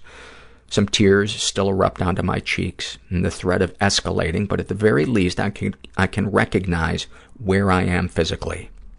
I let out a few small sobs, and my boyfriend comes over and offers a hug, but I refuse, pushing him away. He leaves the room, and I start to write. Angry, hateful words fill the page. things I think I feel about him, but I don't dare say. And yet it makes me feel worse, the anger that I write. So I start to focus on the sensations in my exhausted body, the tension in my abdomen, the pain in my throat, the tingles at the roots of my numb fingers. And this switch of focus turns on another light, shifting to the present moment. I realize I don't actually feel that way about my boyfriend at all. It's someone else that these things are directed at, someone who truly made me into a victim. And the anger dissipates into thin air and is replaced by love and compassion. Firstly, towards myself, and then towards my boyfriend. And so I apologize to him for yelling at him in the car and saying terrible things to him. I tell him I see how hard he tries to de-escalate our fight and make things better and make me feel better before I lashed out at him. And then we lie down in bed next to each other, and completely relaxed, I fall asleep, hugging him tightly with his hand holding mine. I am safe, and I am loved. I'll have to go through these steps again next time I'm triggered into a flashback, but with the proper steps each time, I come back to reality quicker and my body recovers better. These flashbacks feel terrible, but it's interesting to observe the escalating circumstances before they happen and how different things pull me out. Thank you so much for that. I have never experienced a flashback, and you have made it easier for me to understand a tiny bit what that must be like. And I think all of us are grateful for you taking the time to share that. This is a comment about the podcast from Ms. Precariat. Am I pronouncing that right? I don't know. She writes, I love the podcast, but just wish Paul would be super mindful to not, when he does, sometimes too much, interrupt his interviewees and or need to make a comparison to his life. Sometimes is okay, like the one where the French-Canadian woman discussed covert sexual abuse. There actually were parallels to him there, but not to be a total jerk. I've been through every shade of sexual abuse, and not every shade is the same. Trust me. I've experienced overt, covert, ritualistic, 2-on-1, trafficked, and so much more by so many, and they all don't leave the same level of wounds. Just trust me on that one. Same with all levels of emotional and other forms of abuse. Again, I love Paul. I love the podcast. Just please have more respect for allowing your interviewees stories to be told as they narrate. Let them finish their own sentences and let their vignettes stand on their own. Thank you very, very much for taking the time to share that and to share it in such a loving, compassionate, and diplomatic way. And I hear you loud and clear. And believe it or not, I'm not beating myself up. I don't know. Maybe Christmas arrived early. This is a happy moment from Dr. Shitologist. Love it. I defended my research proposal on Tuesday. On Sunday evening, I was getting pretty wound up about it. My office mate texted me and invited me over. She'd just gotten 2 kittens. We spent the evening just having an unfiltered conversation about grad school life and my sense of impending doom. After a spell of pouncing around the room, one of the kittens climbed up on me. I started petting him. He somehow managed to pass out across my shoulder and steady himself by putting one claw in my shirt collar. He stayed like this for a good half hour. More kitten antics followed, surely dulled the impending sense of doom, and yes, I passed the proposal defense. Isn't it the best when a dog or a cat or any animal falls asleep on you or near you and you just don't want to move ever? Harvey Dent shares a Shame and Secret survey. He is in his 30s, raised in a totally chaotic environment. He's straight. He was the victim of sexual abuse and never reported it. I was in my 20s and badly handling a breakup with a very long-term girlfriend.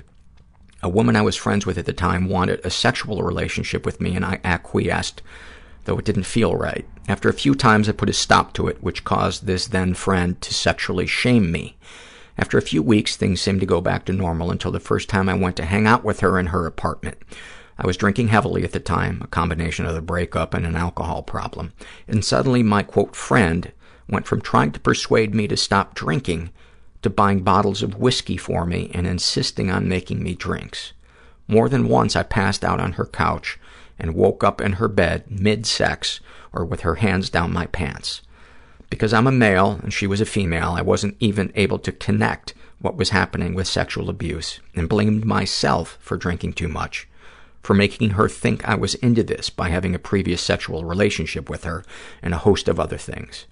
It wasn't until way after we stopped being friends because I refused to be her boyfriend, and after she spread around to all of our mutual friends that I used her, led her on, and took advantage of her, did I start realizing that this was a form of sexual abuse. And had this very same set of events happened to a woman by a man, it would even be considered rape. Since my realization, I'm angry both because it has soured me on sex, which is something I didn't have a healthy relationship to begin with, and because I don't feel comfortable calling it rape out loud, because in our society, we're told men cannot be raped by women. Thank you for sharing that, Harvey. And I would call it rape. He's been emotionally abused. After my biological father's death, when I was 6, my stepfather took great pleasure in making me feel awful. He would steal and hide the last thing gift my father gave me.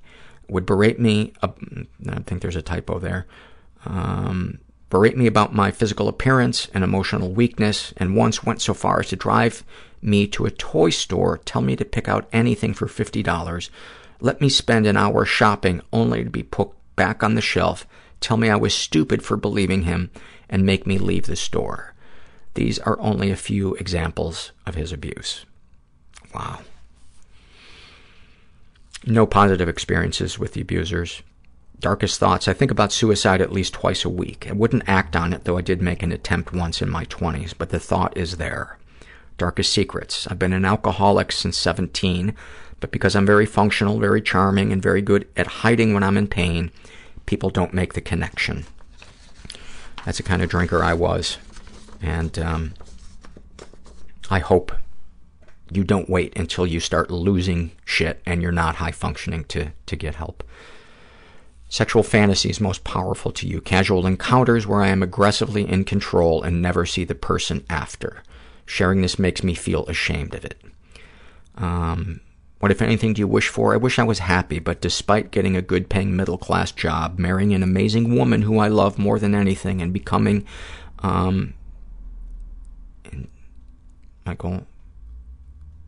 independent, I'm not. How do you feel after writing these things down? Like I'm complaining or whining about situations that are nowhere near as bad as others have experienced. You are not whining. You are not complaining. And we see and hear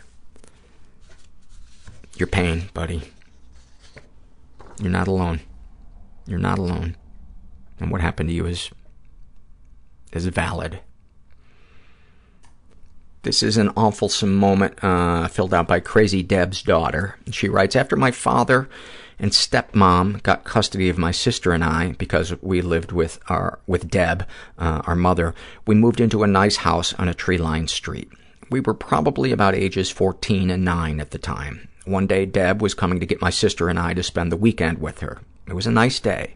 The majority of the neighbors were out working in their yards. Deb, a.k.a. Mom, flew up the street 80 miles an hour in her fire engine red Chevy Lumina. She got out of the car and started screaming, "Kathy gives Jack blowjobs! Kathy gives Jack blowjobs!" Kathy is my stepmom and Jack is my father. The neighbors put down their yard tools, gathered up their kids, and went in their homes. Holy fuck. Wow. I hate to say it, but I wish I could have seen it. I know that's fucked up. I love this name. This is a struggle in a sentence filled out by Marilize Ligawana. God damn it, I love you guys. He struggles with depression and alcoholism. And any comments to make the podcast better? I would love to see you chat with a classical musician. As a musician myself, this is a facet of the music world that arguably has the strongest don't ask, don't tell mentality in relation to conversations about mental health and its unspoken epidemic. I would love to, and that is a great suggestion. And if you are a professional classical musician, and you happen to be in the Southern California area or know you're coming, shoot me an email. You can do it through our website. Down and Out and On the Edge shares about her depression. Seasonal affective disorder? Major? Maybe both. While shopping for groceries, the happy Christmas music is mocking me. Yep. I think so many of us know that feeling. Snapshot from her life. My manager asked me what I did to my fingers because they were all bandaged up from picking. I decided I was just going to tell her instead of making something up. I said, I have this bad habit of picking at the dry skin on my fingers. It's just particularly bad right now with the dry air and the holiday stress. She looked at me for a second and then said, yeah, the air is particularly dry. I had mixed feelings about the encounter. I'm tired of hiding things, but in this case, I didn't really feel heard either. Oh well, baby steps. I put it out there, and that's all I can do. So true. Good for you. Good for you, man. That's what if we want to decrease the stigma, it's just going to take a million moments like she just took. So thank you for helping the cause. These are 3 short surveys about people's experiences being hospitalized, and I feel like these 3 in a row kind of I've read hundreds of these surveys of the people's experiences being hospitalized, and these 3, I think, are kind of emblematic of the breadth of experience that people have in psych wards. Darth Chater was hospitalized for 2 suicide attempts and a couple of other things, and he writes, as a patient, I think it helped more than I want to give it credit. I was only in for a week, and it felt like it. My roommate was a recovering heroin addict who stabbed himself in the neck twice, as his voices told him to. I felt more of a connection to him than any of the doctors I saw.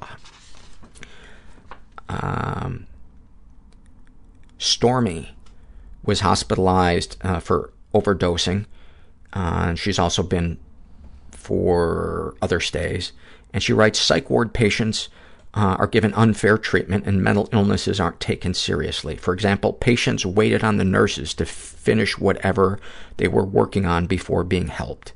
Or there was the nurse who used the same tone of voice a judge would use when speaking to a juvenile delinquent. Overall, I'd say no, they weren't very helpful. One time, because I was homeless, I was sent to a residential facility that ended up being more harmful to me than being homeless. Thank you for sharing that.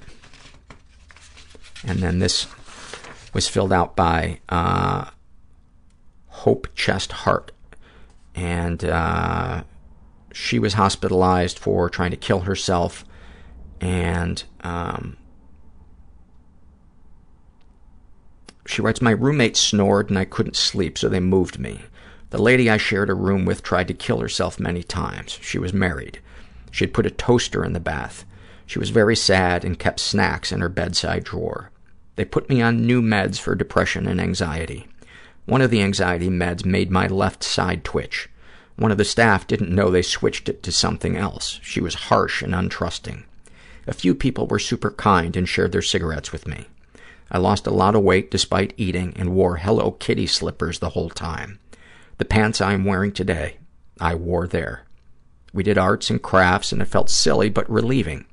I did 2 weeks in and 2 weeks out. My family visited me once or twice. The friends I was with the night previous to attempting did not. When I went to my apartment, the flowers on the trees had bloomed, signaling spring. It felt bizarre, like I was gone a long time. And I never felt like a shattered version of myself like that. It changed me in more ways than I can articulate. My mom says we talked about it, but we never did, even though I tried. Her version must look nice in her head. That was little more than 10 years ago. And she also adds that many years later, her mom went to the same hospital. Thank you. That was such a beautiful picture that you painted, or at least a moving picture. All those little details. I love when you guys do that. Fox in a Blender shares about his depression and anxiety. Writing in a journal and keeping it locked in the glove box of my pickup so no one is bothered by my, quote, problems. I hope you share them with somebody. I really do. I hope you take that leap someday. November shares about her OCD. Everything must be perfect or the world is going to end. Thank you for that. My last name rhymes with boner. Fuck me, right? Shares about living with an abuser. Living with my father. I didn't and do not believe in God, but I would pray my dad would die in an airplane accident every time he went on a business trip, which was, thankfully, nearly every week. And then she goes on to share how her father abused her, and it's monstrous physical abuse. Monstrous. To which I say, I hope you never feel guilty for thinking those thoughts and feeling those feelings. Queen Amygdala, a.k.a. Whack-A-Don't, shares a happy moment. My mother's acknowledgement of my childhood sexual abuse by my much older brother-in-law, I was between 5 and 7, and he was in his early 30s, had always been painful. She made many excuses for him, i.e., my sister had been pregnant, so it must have been tough on him sexually. Boy, wouldn't it be nice to have somebody chime in there and say, you don't think it's hard on a 6-year-old sexually, having a 30-year-old on top of her? He would never do that to her, would be another thing she would say. After I came forward to her about the abuse, the only concession I got was getting to be in charge of seating arrangements at holiday gatherings. So when she began her decline into dementia and we were looking at family photographs, she pointed to him and asked who he was. I said his name and that he was the one who hurt me. She looked at me, very sad and shocked, and said, I'm so sorry. That was the only genuine moment of compassion I ever felt from her in 42 years. I'll take it. Wow, that is so bittersweet. That is so bittersweet. Thank you for that. This is a shame and secret survey filled out by Biff, and she is bisexual. How old is she? It doesn't say how old she is. Raised in a totally chaotic environment, was the victim of sexual abuse and reported it. I don't remember it very clearly, but I was having to share a room with a male guest as a 9-year-old. My mother and my grandmother thought this would be okay because we only had 2 bedrooms and 7 people in the house. He started touching my breasts and moving southwards, and I ran away in the middle of the night to my mother. I didn't tell her what happened, just that I had a nightmare. It happened again the next day or 2. They're more blurry. I clearly remember some groping, but the rest of the nights are a blank. My mother read about it in my diary when I was at school. She later married the man.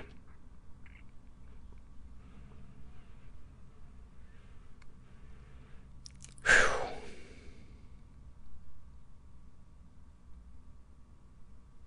You know, I always try to wrap my head around any kind of sickness that somebody has.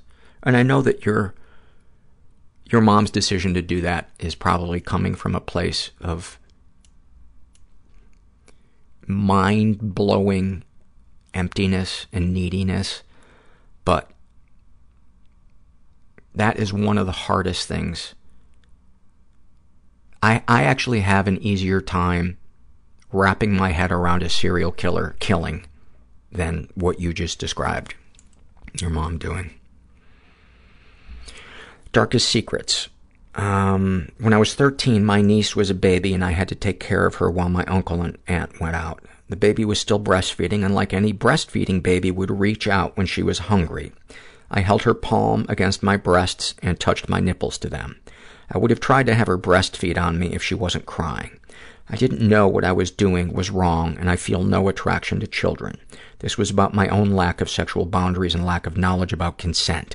I live in a culture where women are not really taught about these things. Obviously, not all women in the culture go around abusing a little baby like I did. I was abused as a 9-year-old by my now stepfather. I am so angry at him and I hate him, but how do I have the right to hate him or think less of him when I am the exact same person?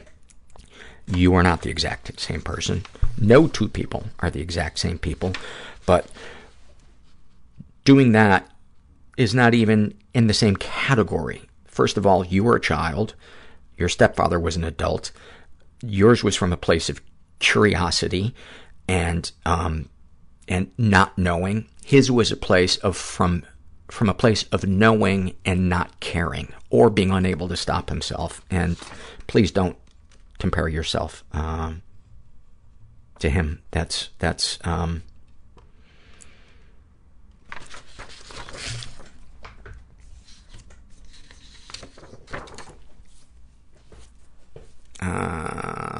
awfulsome moment. And I hope that you can forgive yourself, because, I mean, honestly, that is so minor. And I wouldn't even classify that as abuse. I would classify that as, adolescent curiosity. This is an awfulsome moment filled out by Count My Blessings, and then she lists the numbers 1 through 10. And she writes, yesterday I had 3 hours to wrap 3 Christmas presents for my husband before he got home. My OCD had other plans, however. I spent 3 hours wrapping and unwrapping the same present over and over again, obsessing over straight lines and perfect angles. My husband came home to find me rocking back and forth, repeatedly counting to 10 and crying beside his unwrapped presents. I come from a strong line of women. My grandmother ran from the Nazis with 2 babies strapped to her, and my mom is a cancer survivor, and I can't even wrap a fucking present. It was only upon reflection that I realized that I am so lucky to have a husband who loves me and cares about me more than stupid presents. I'm also beginning to consider asking for help from a professional again, because clearly things aren't going well for me. I guess that is a positive, too. And you are not weak. You are not weak. OCD is not a matter of self-will. Filling that out took strength. Listening to this show takes strength. A lot of people don't want to hear this shit. Struggle in a sentence filled out by Killer of My Own Dreams. And she shares a suggestion. Please do an episode about vaginismus. And I believe that was the technical term of the episode we did with Erin. I don't know if we used her last initial or not. If we did, it's Erin W., and it was probably in the first year of the episode of the podcast. So do a search on our website for either vaginismus or Erin and see what comes up. This fucking name kills me. I nap in my grandma's pants. And she shares a snapshot from her life. My 4th grade teacher called my mom in for a conference to tell her that if I didn't stop worrying about getting perfect grades, I'd have an ulcer at age 9. And she struggles with codependency, anxiety, ADD, and depression. Man, perfectionism is so corrosive. It is so corrosive. Don shares about his depression. I grew up and found my soul was full of holes, so I put my identity in those holes. Now I'm afraid to fill those holes because I fear I will bury my identity. And thank you for sharing that, Don, because I really wanted to read this and say, it will not bury your identity. It will expand your identity. Your depression will still be a part of you that you will never forget, but more of your authentic, beautiful, present, passionate self will emerge. And you will be so grateful that you didn't just accept the holes in your soul as the totality of who you are. Maura shares about, it says Maura is a male, shares about his depression. Like, I know there's a light switch somewhere, but I'll never find it. Oh my God, that is so fucking good. That is so good. About his OCD, if the skin isn't falling off my hands, they aren't clean yet. About being an abuser, I wish I could find those children I molested and manipulated in kindergarten and sincerely apologize to them. And Maura is a teenager. And if you can't find those children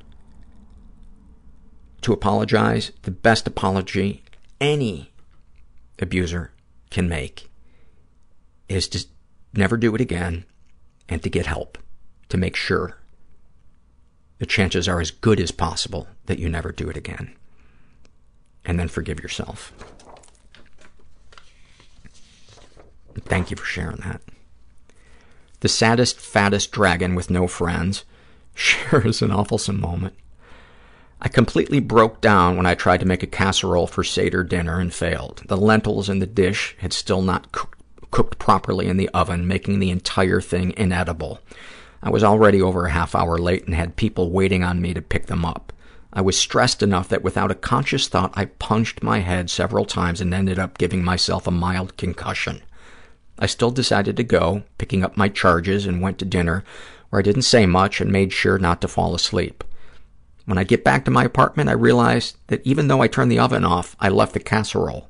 I tested it, and it tasted amazing.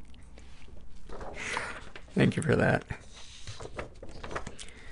Another bad actor shares about his ADD. My thought process is like a feral Wolverine. Wow. That's so descriptive. Thank you for that.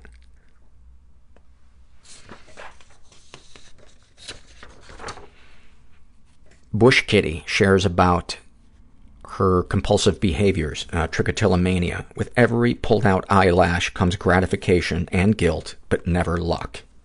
About her codependency, you treat me like shit, but I need to be your shit in order to survive.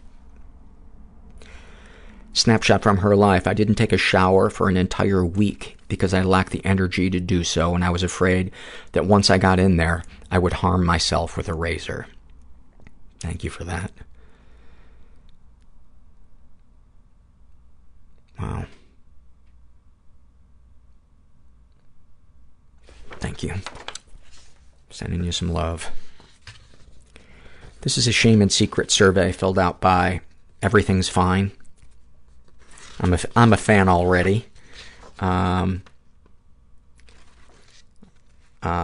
gender fluid, bisexual, 19, raised in a slightly dysfunctional environment. I would tend to disagree. I would say a highly dysfunctional environment, and you'll probably agree with me. After merely a few sentences, ever been the victim of sexual abuse? Some stuff happened, but I don't know if it counts. My parents have long had a strange relationship with privacy. If I walk in on them in the bathroom, which they strangely refuse to lock, I'm furiously shouted at, but they are unapologetic when they enter my room unannounced, saying things like, "It's nothing I haven't seen before." By the way, that is the catchphrase of the covert incester.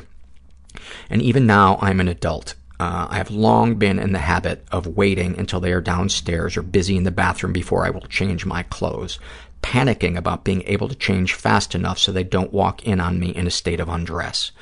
Both of my parents will also constantly comment on my pubic hair and its visibility. In all fairness, I am one hairy motherfucker, which has made going to the pool with them a deeply uncomfortable and dreaded experience. I have never thought this is strange, writing it off as just parents being parents, but since listening to the podcast, I've started to realize that sexual abuse is more than just about someone, quote, putting a dick in a hole. She's not, or he, or, I'm sorry, they are not sure if they've been physically or emotionally abused. I'm still really struggling to define the boundaries of, quote, abuse. Listening to this podcast has started making me appreciate that things I previously dismissed still count. For people interviewed on the podcast, I can feel deep sympathy on more covert abuse/incest they suffered, but of course, for me and my things, I immediately think that my case must be different and I'm just being overdramatic. Emotional abuse is the most easily dismissed. I'm starting to believe my mother struggles with anger issues, provoked by the smallest things, a dishwasher that hasn't been unloaded, someone forgetting one of the 8 tasks she assigned them, or just a bad day at work. And at random, she will shout, and only shout at everyone, criticizing all that they do and all that they are. Sometimes this will focus on one specific person, and when it's on you, even treading on eggshells doesn't seem to cut it. For not tidying my room, a crime no teenager has ever committed before, I would be shouted at, given furious cold shoulder for a long time, then more gently told that I am inherently lazy and selfish, and will by this point be too emotionally exhausted and terrified to argue back. Later, these episodes will be followed up with an apology and the theme of, sorry, sometimes you just really frustrate me. I promise never to do it again. Let's be friends now. Accompanied by a hug and a lot of intimate touching. That honestly just floods my system with even more adrenaline and the instinct to run. I don't know what you mean by intimate touching, but I'm going to assume that it's creepy. I mean, this is such horrible emotional abuse. There's not even a question as to whether or not it is. More recently, I've been working through my confusion around sexuality and gender. I tried to approach this maturely and discuss it with my parents, not coming out to them so much as highlighting that some things might be a possibility and that I was thinking of exploring them. Their response? Tears, which I felt was justified. My parents telling me they no longer slept at night. By the way, i.e., my parents telling me that they want it to be all about them. That's basically what they're saying, is, don't you see, this is all about us. This is about our sleep.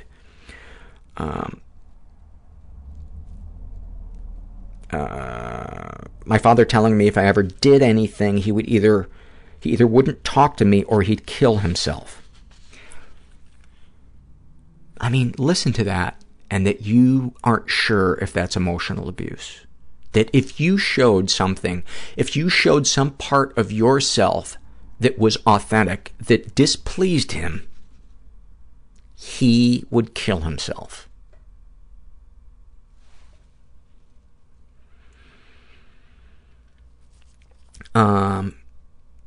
My mother telling me I shouldn't talk about it because of what my father might do. My mother saying I was forcing her between me and my father. My father repeatedly saying I'd upset him if I even mentioned gender, be it in the context of myself or someone completely unrelated. I got the hint. I've shut up about it now. I'll even wear dresses. Before this podcast, I never thought that could be counted as abuse. Honestly, I still don't think it's abuse. It's only the fact that I feel like crying as I type it out that I think that maybe it has some weight to it. Except, of course, I don't really believe that. I'm a pathetic and privileged and clutching at straws to justify my damage. The physical isn't much more than slaps, play punching, and threats of real punching. It's okay. Maybe my exercise addiction will mean someday. Maybe there's a typo. I'll stand a chance of punching back. And then question marks. Too dark? No, nothing is too dark for this podcast. And I'm glad that you feel like crying, because that means you're starting to get in touch with the sadness that you keep pushing down. And I believe is probably expressing itself in your exercise addiction. I really hope that you can find people to connect to and let them see the authentic, beautiful you that is in there, whether it's gender fluid, whether it's whatever it is. It's you, and it's beautiful, and you deserve to be seen and felt and heard and loved. And it doesn't sound like your parents can do that, and they have failed you.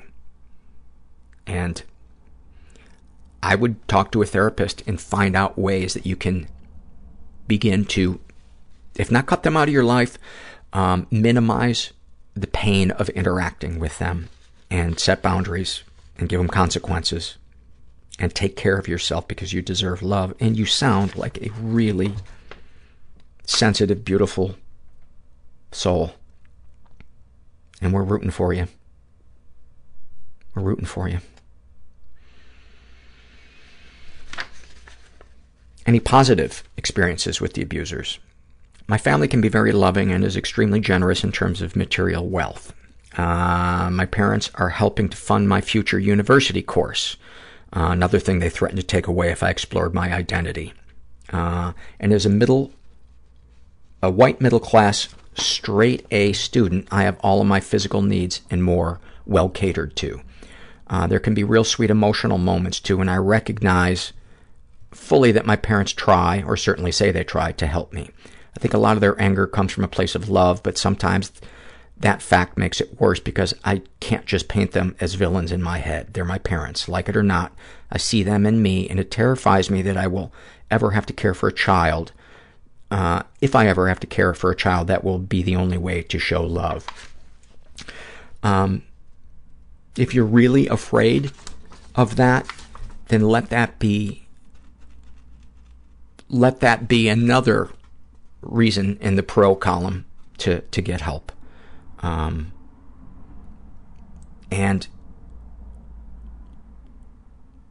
your parents paying for your school and taking care of your physical needs is not a favor on their part.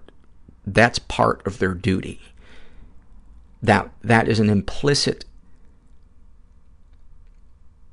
duty when you bring a child into the world, and to care for it emotionally and guide it and nurture it and protect it, not to belittle it and control it and view it as an extension of your own views and needs and ego. Darkest thoughts. I think about physically attacking my parents a lot. I got to tell you, I'm thinking about physically attacking your parents a lot. Or screaming at them just how hurt I can feel around them, but I know they'd win the fight or turn my hurt around on me, which really kind of ruins the power fantasy. So instead, I daydream about relapsing with my anorexia, about getting so ill, it's no wonder I scream and want to die. I'm taken away from them and put into inpatient treatment where people tell me expressing my feelings is good, where saying I'm hurting isn't met with, well, you're in a place right now where everything you think about revolves around you. Wow. I mean, your parents are projecting their selfishness and narcissism onto you. It's so... And instead, I am encouraged to try and make sense of every feeling I've been burying. And the worst part is, a piece of me gets off on the idea of knowing how devastated my parents would be if I relapsed, even though I could never do that to them. Darkest secrets. I think I may have sexually abused my last boyfriend. I was 16 and I didn't know as much about sex as I thought I did. I was really just using him to explore the world of sex rather than because I loved him, but I was very aware of issues surrounding consent. I constantly asked him if he was okay, if he wanted to stop, and so forth. He said he wanted to keep going as I was giving him a blowjob, but in retrospect, he seemed so uncomfortable and so upset. He never came, despite me trying to get him off twice for nearly half an hour, and both times he ended it vaguely by just saying that he couldn't. Couldn't what? I don't know. At the time, I thought his reactions were sexual arousal or the uncertainty of breaching new territory. Now I'm petrified that my eagerness to try these new things pressured him into it, and then I've scarred him for life. I'm a huge advocate of the importance of consent and view rape as one of the most evil and horrific things a person could do and always have done. The idea that I did something like that appalls me. I feel like the sexual world makes no sense. Am I just terrible at reading people? I think, first of all, reading this, you are not the monster that you think you are. We don't know everything about people's body language and tone of voice, and I have so many times in my past done what you did, and I beat myself up for it all the time. And I want to tell you what people tell me when I dwell on it, and that is, are you still doing it today? To which I would say no. And they would say, then forgive yourself. Forgive yourself for being human. And you are clearly somebody who is empathetic. And you were young. You were 16. Please forgive yourself. And it might even help you to, if you can still get in touch with him, to have an open conversation with him about it and say, I've been thinking about this lately, and I'm wondering if I missed something there. Anyway. Sexual fantasies most powerful to you. Ironically, before my anorexia developed, I fantasized solely and vividly about being with an overweight or obese partner. Part of the turn-on was the idea that the partner, of that partner being shamed, whilst arousal also came from imagining being the person to accept them and cherish them despite this aspect that they were insecure about. I no longer feel comfortable imagining this with my recent issues around weight and body shame. Instead, my brain seems to be dragging itself down darker and darker rabbit holes. Rough sex, forced sex, exhibitionism. Everything from a vanilla bit of mind-blowing oral sex to someone being forced to vomit, then splayed in their own mess. Side note, I really hope these kinks are going to develop into some ironic mental disorder, else I'm fucked. No pun intended. The only common theme is that I'm not involved. It's other people, other characters. The minute my brain tries to put me into these situations, I feel gross, ashamed, and the concept of myself in a sexual situation where I am comfortable and aroused is so alien and unknown that it kills my buzz right away. What, if anything, would you like to say to someone you haven't been able to? I would tell my mother how she has hurt me, but this time I wouldn't backtrack or apologize the moment she says I'm selfish or making things up. I'd stick to my guns, and I would love to not feel guilty about it. You can get there. It's going to take work because there's a lot of hard wiring that has to be unwired, but you can get there, and you will feel so fucking empowered. And you will feel so differently about life. You will view the world differently. You will view yourself differently. And if anything, you might have more compassion for your parents, but in a healthy way, instead of excusing their behavior, while letting them walk on you. That's not kindness. That's not love. That's enabling sick people. But by setting boundaries and giving them consequences, I would love to see you say, hey, if you want to have a relationship with me, we're going to counseling, the three of us together, once a week, et cetera, et cetera. And, yeah. Thank you. Your survey really moved me. Really moved me.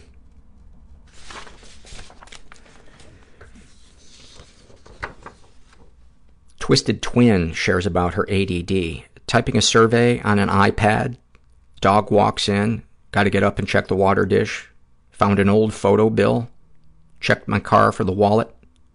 Where's my iPad? Perfect. Perfect. Lauren shares a happy moment. These are the two happy moments I told you about, and when I read them today, I just started crying. And they're beautiful. Maybe it's a place I'm in lately. I don't know.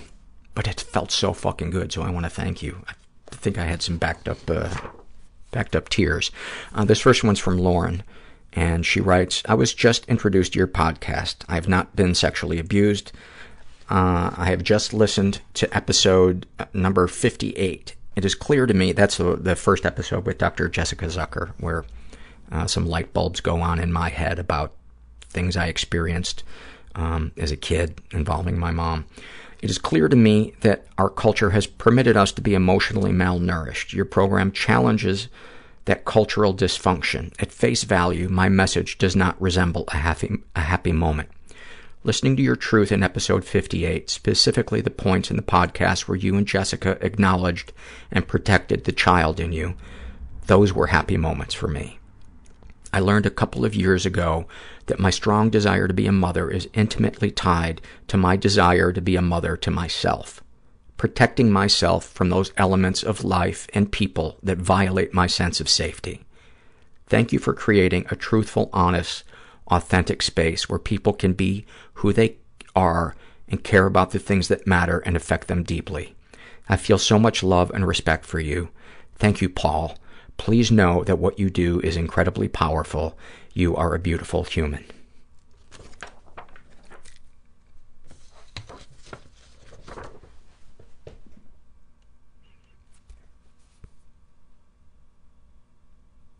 This one is from Anna Karenina. One of the most important tools in my emotional health toolbox is a deep tissue massage.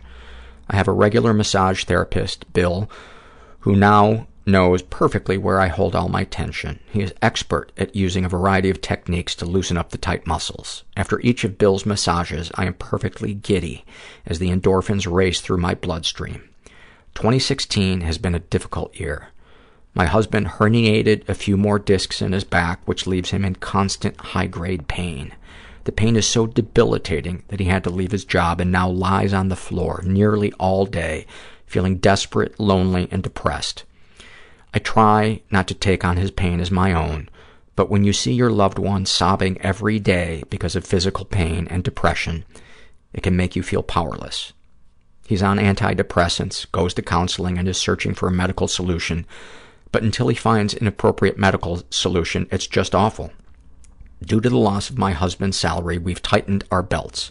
One example of the belt tightening is less frequent massages from Bill. I didn't tell Bill why I was seeing him less frequently, as I didn't want him to pity me. One night, Bill rings me up and says that he's been confused as of late as to why I'm getting less frequent massage when my neck and back are tighter than ever. He asked if I'd cut my massage sessions due to less household income. After telling Bill that his hunch was right, he said that he can tell I really need the massage now more than ever, and that I'm not only a customer but a friend, so that we can return to our previous massage schedule and that every other massage will now be free. I quickly took him up on the offer and thanked him. As soon as I hung up the phone, I began to cry happy tears. I was incredibly touched by his kindness and generosity. The entire situation reminded me of something you say on the podcast. That's when we share our struggles with others, it gives them the opportunity to be of service, and it allows a deeper relationship.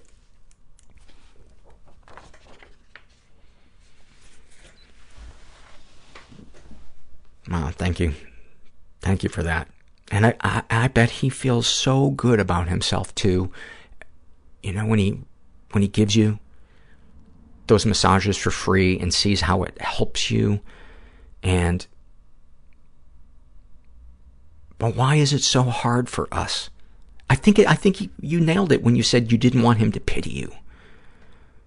I wish that we could find a clearer way to understand the difference between letting somebody be of service to us and them pitying us. I don't know what the answer to that is, and I'm sorry that your husband is suffering. I really hope, I hope he doesn't hear this, because he's going to be like, how the fuck is this a happy moment? Fuck all of you guys. Just thank all you guys for your surveys tonight and your support and your feedback. And I'm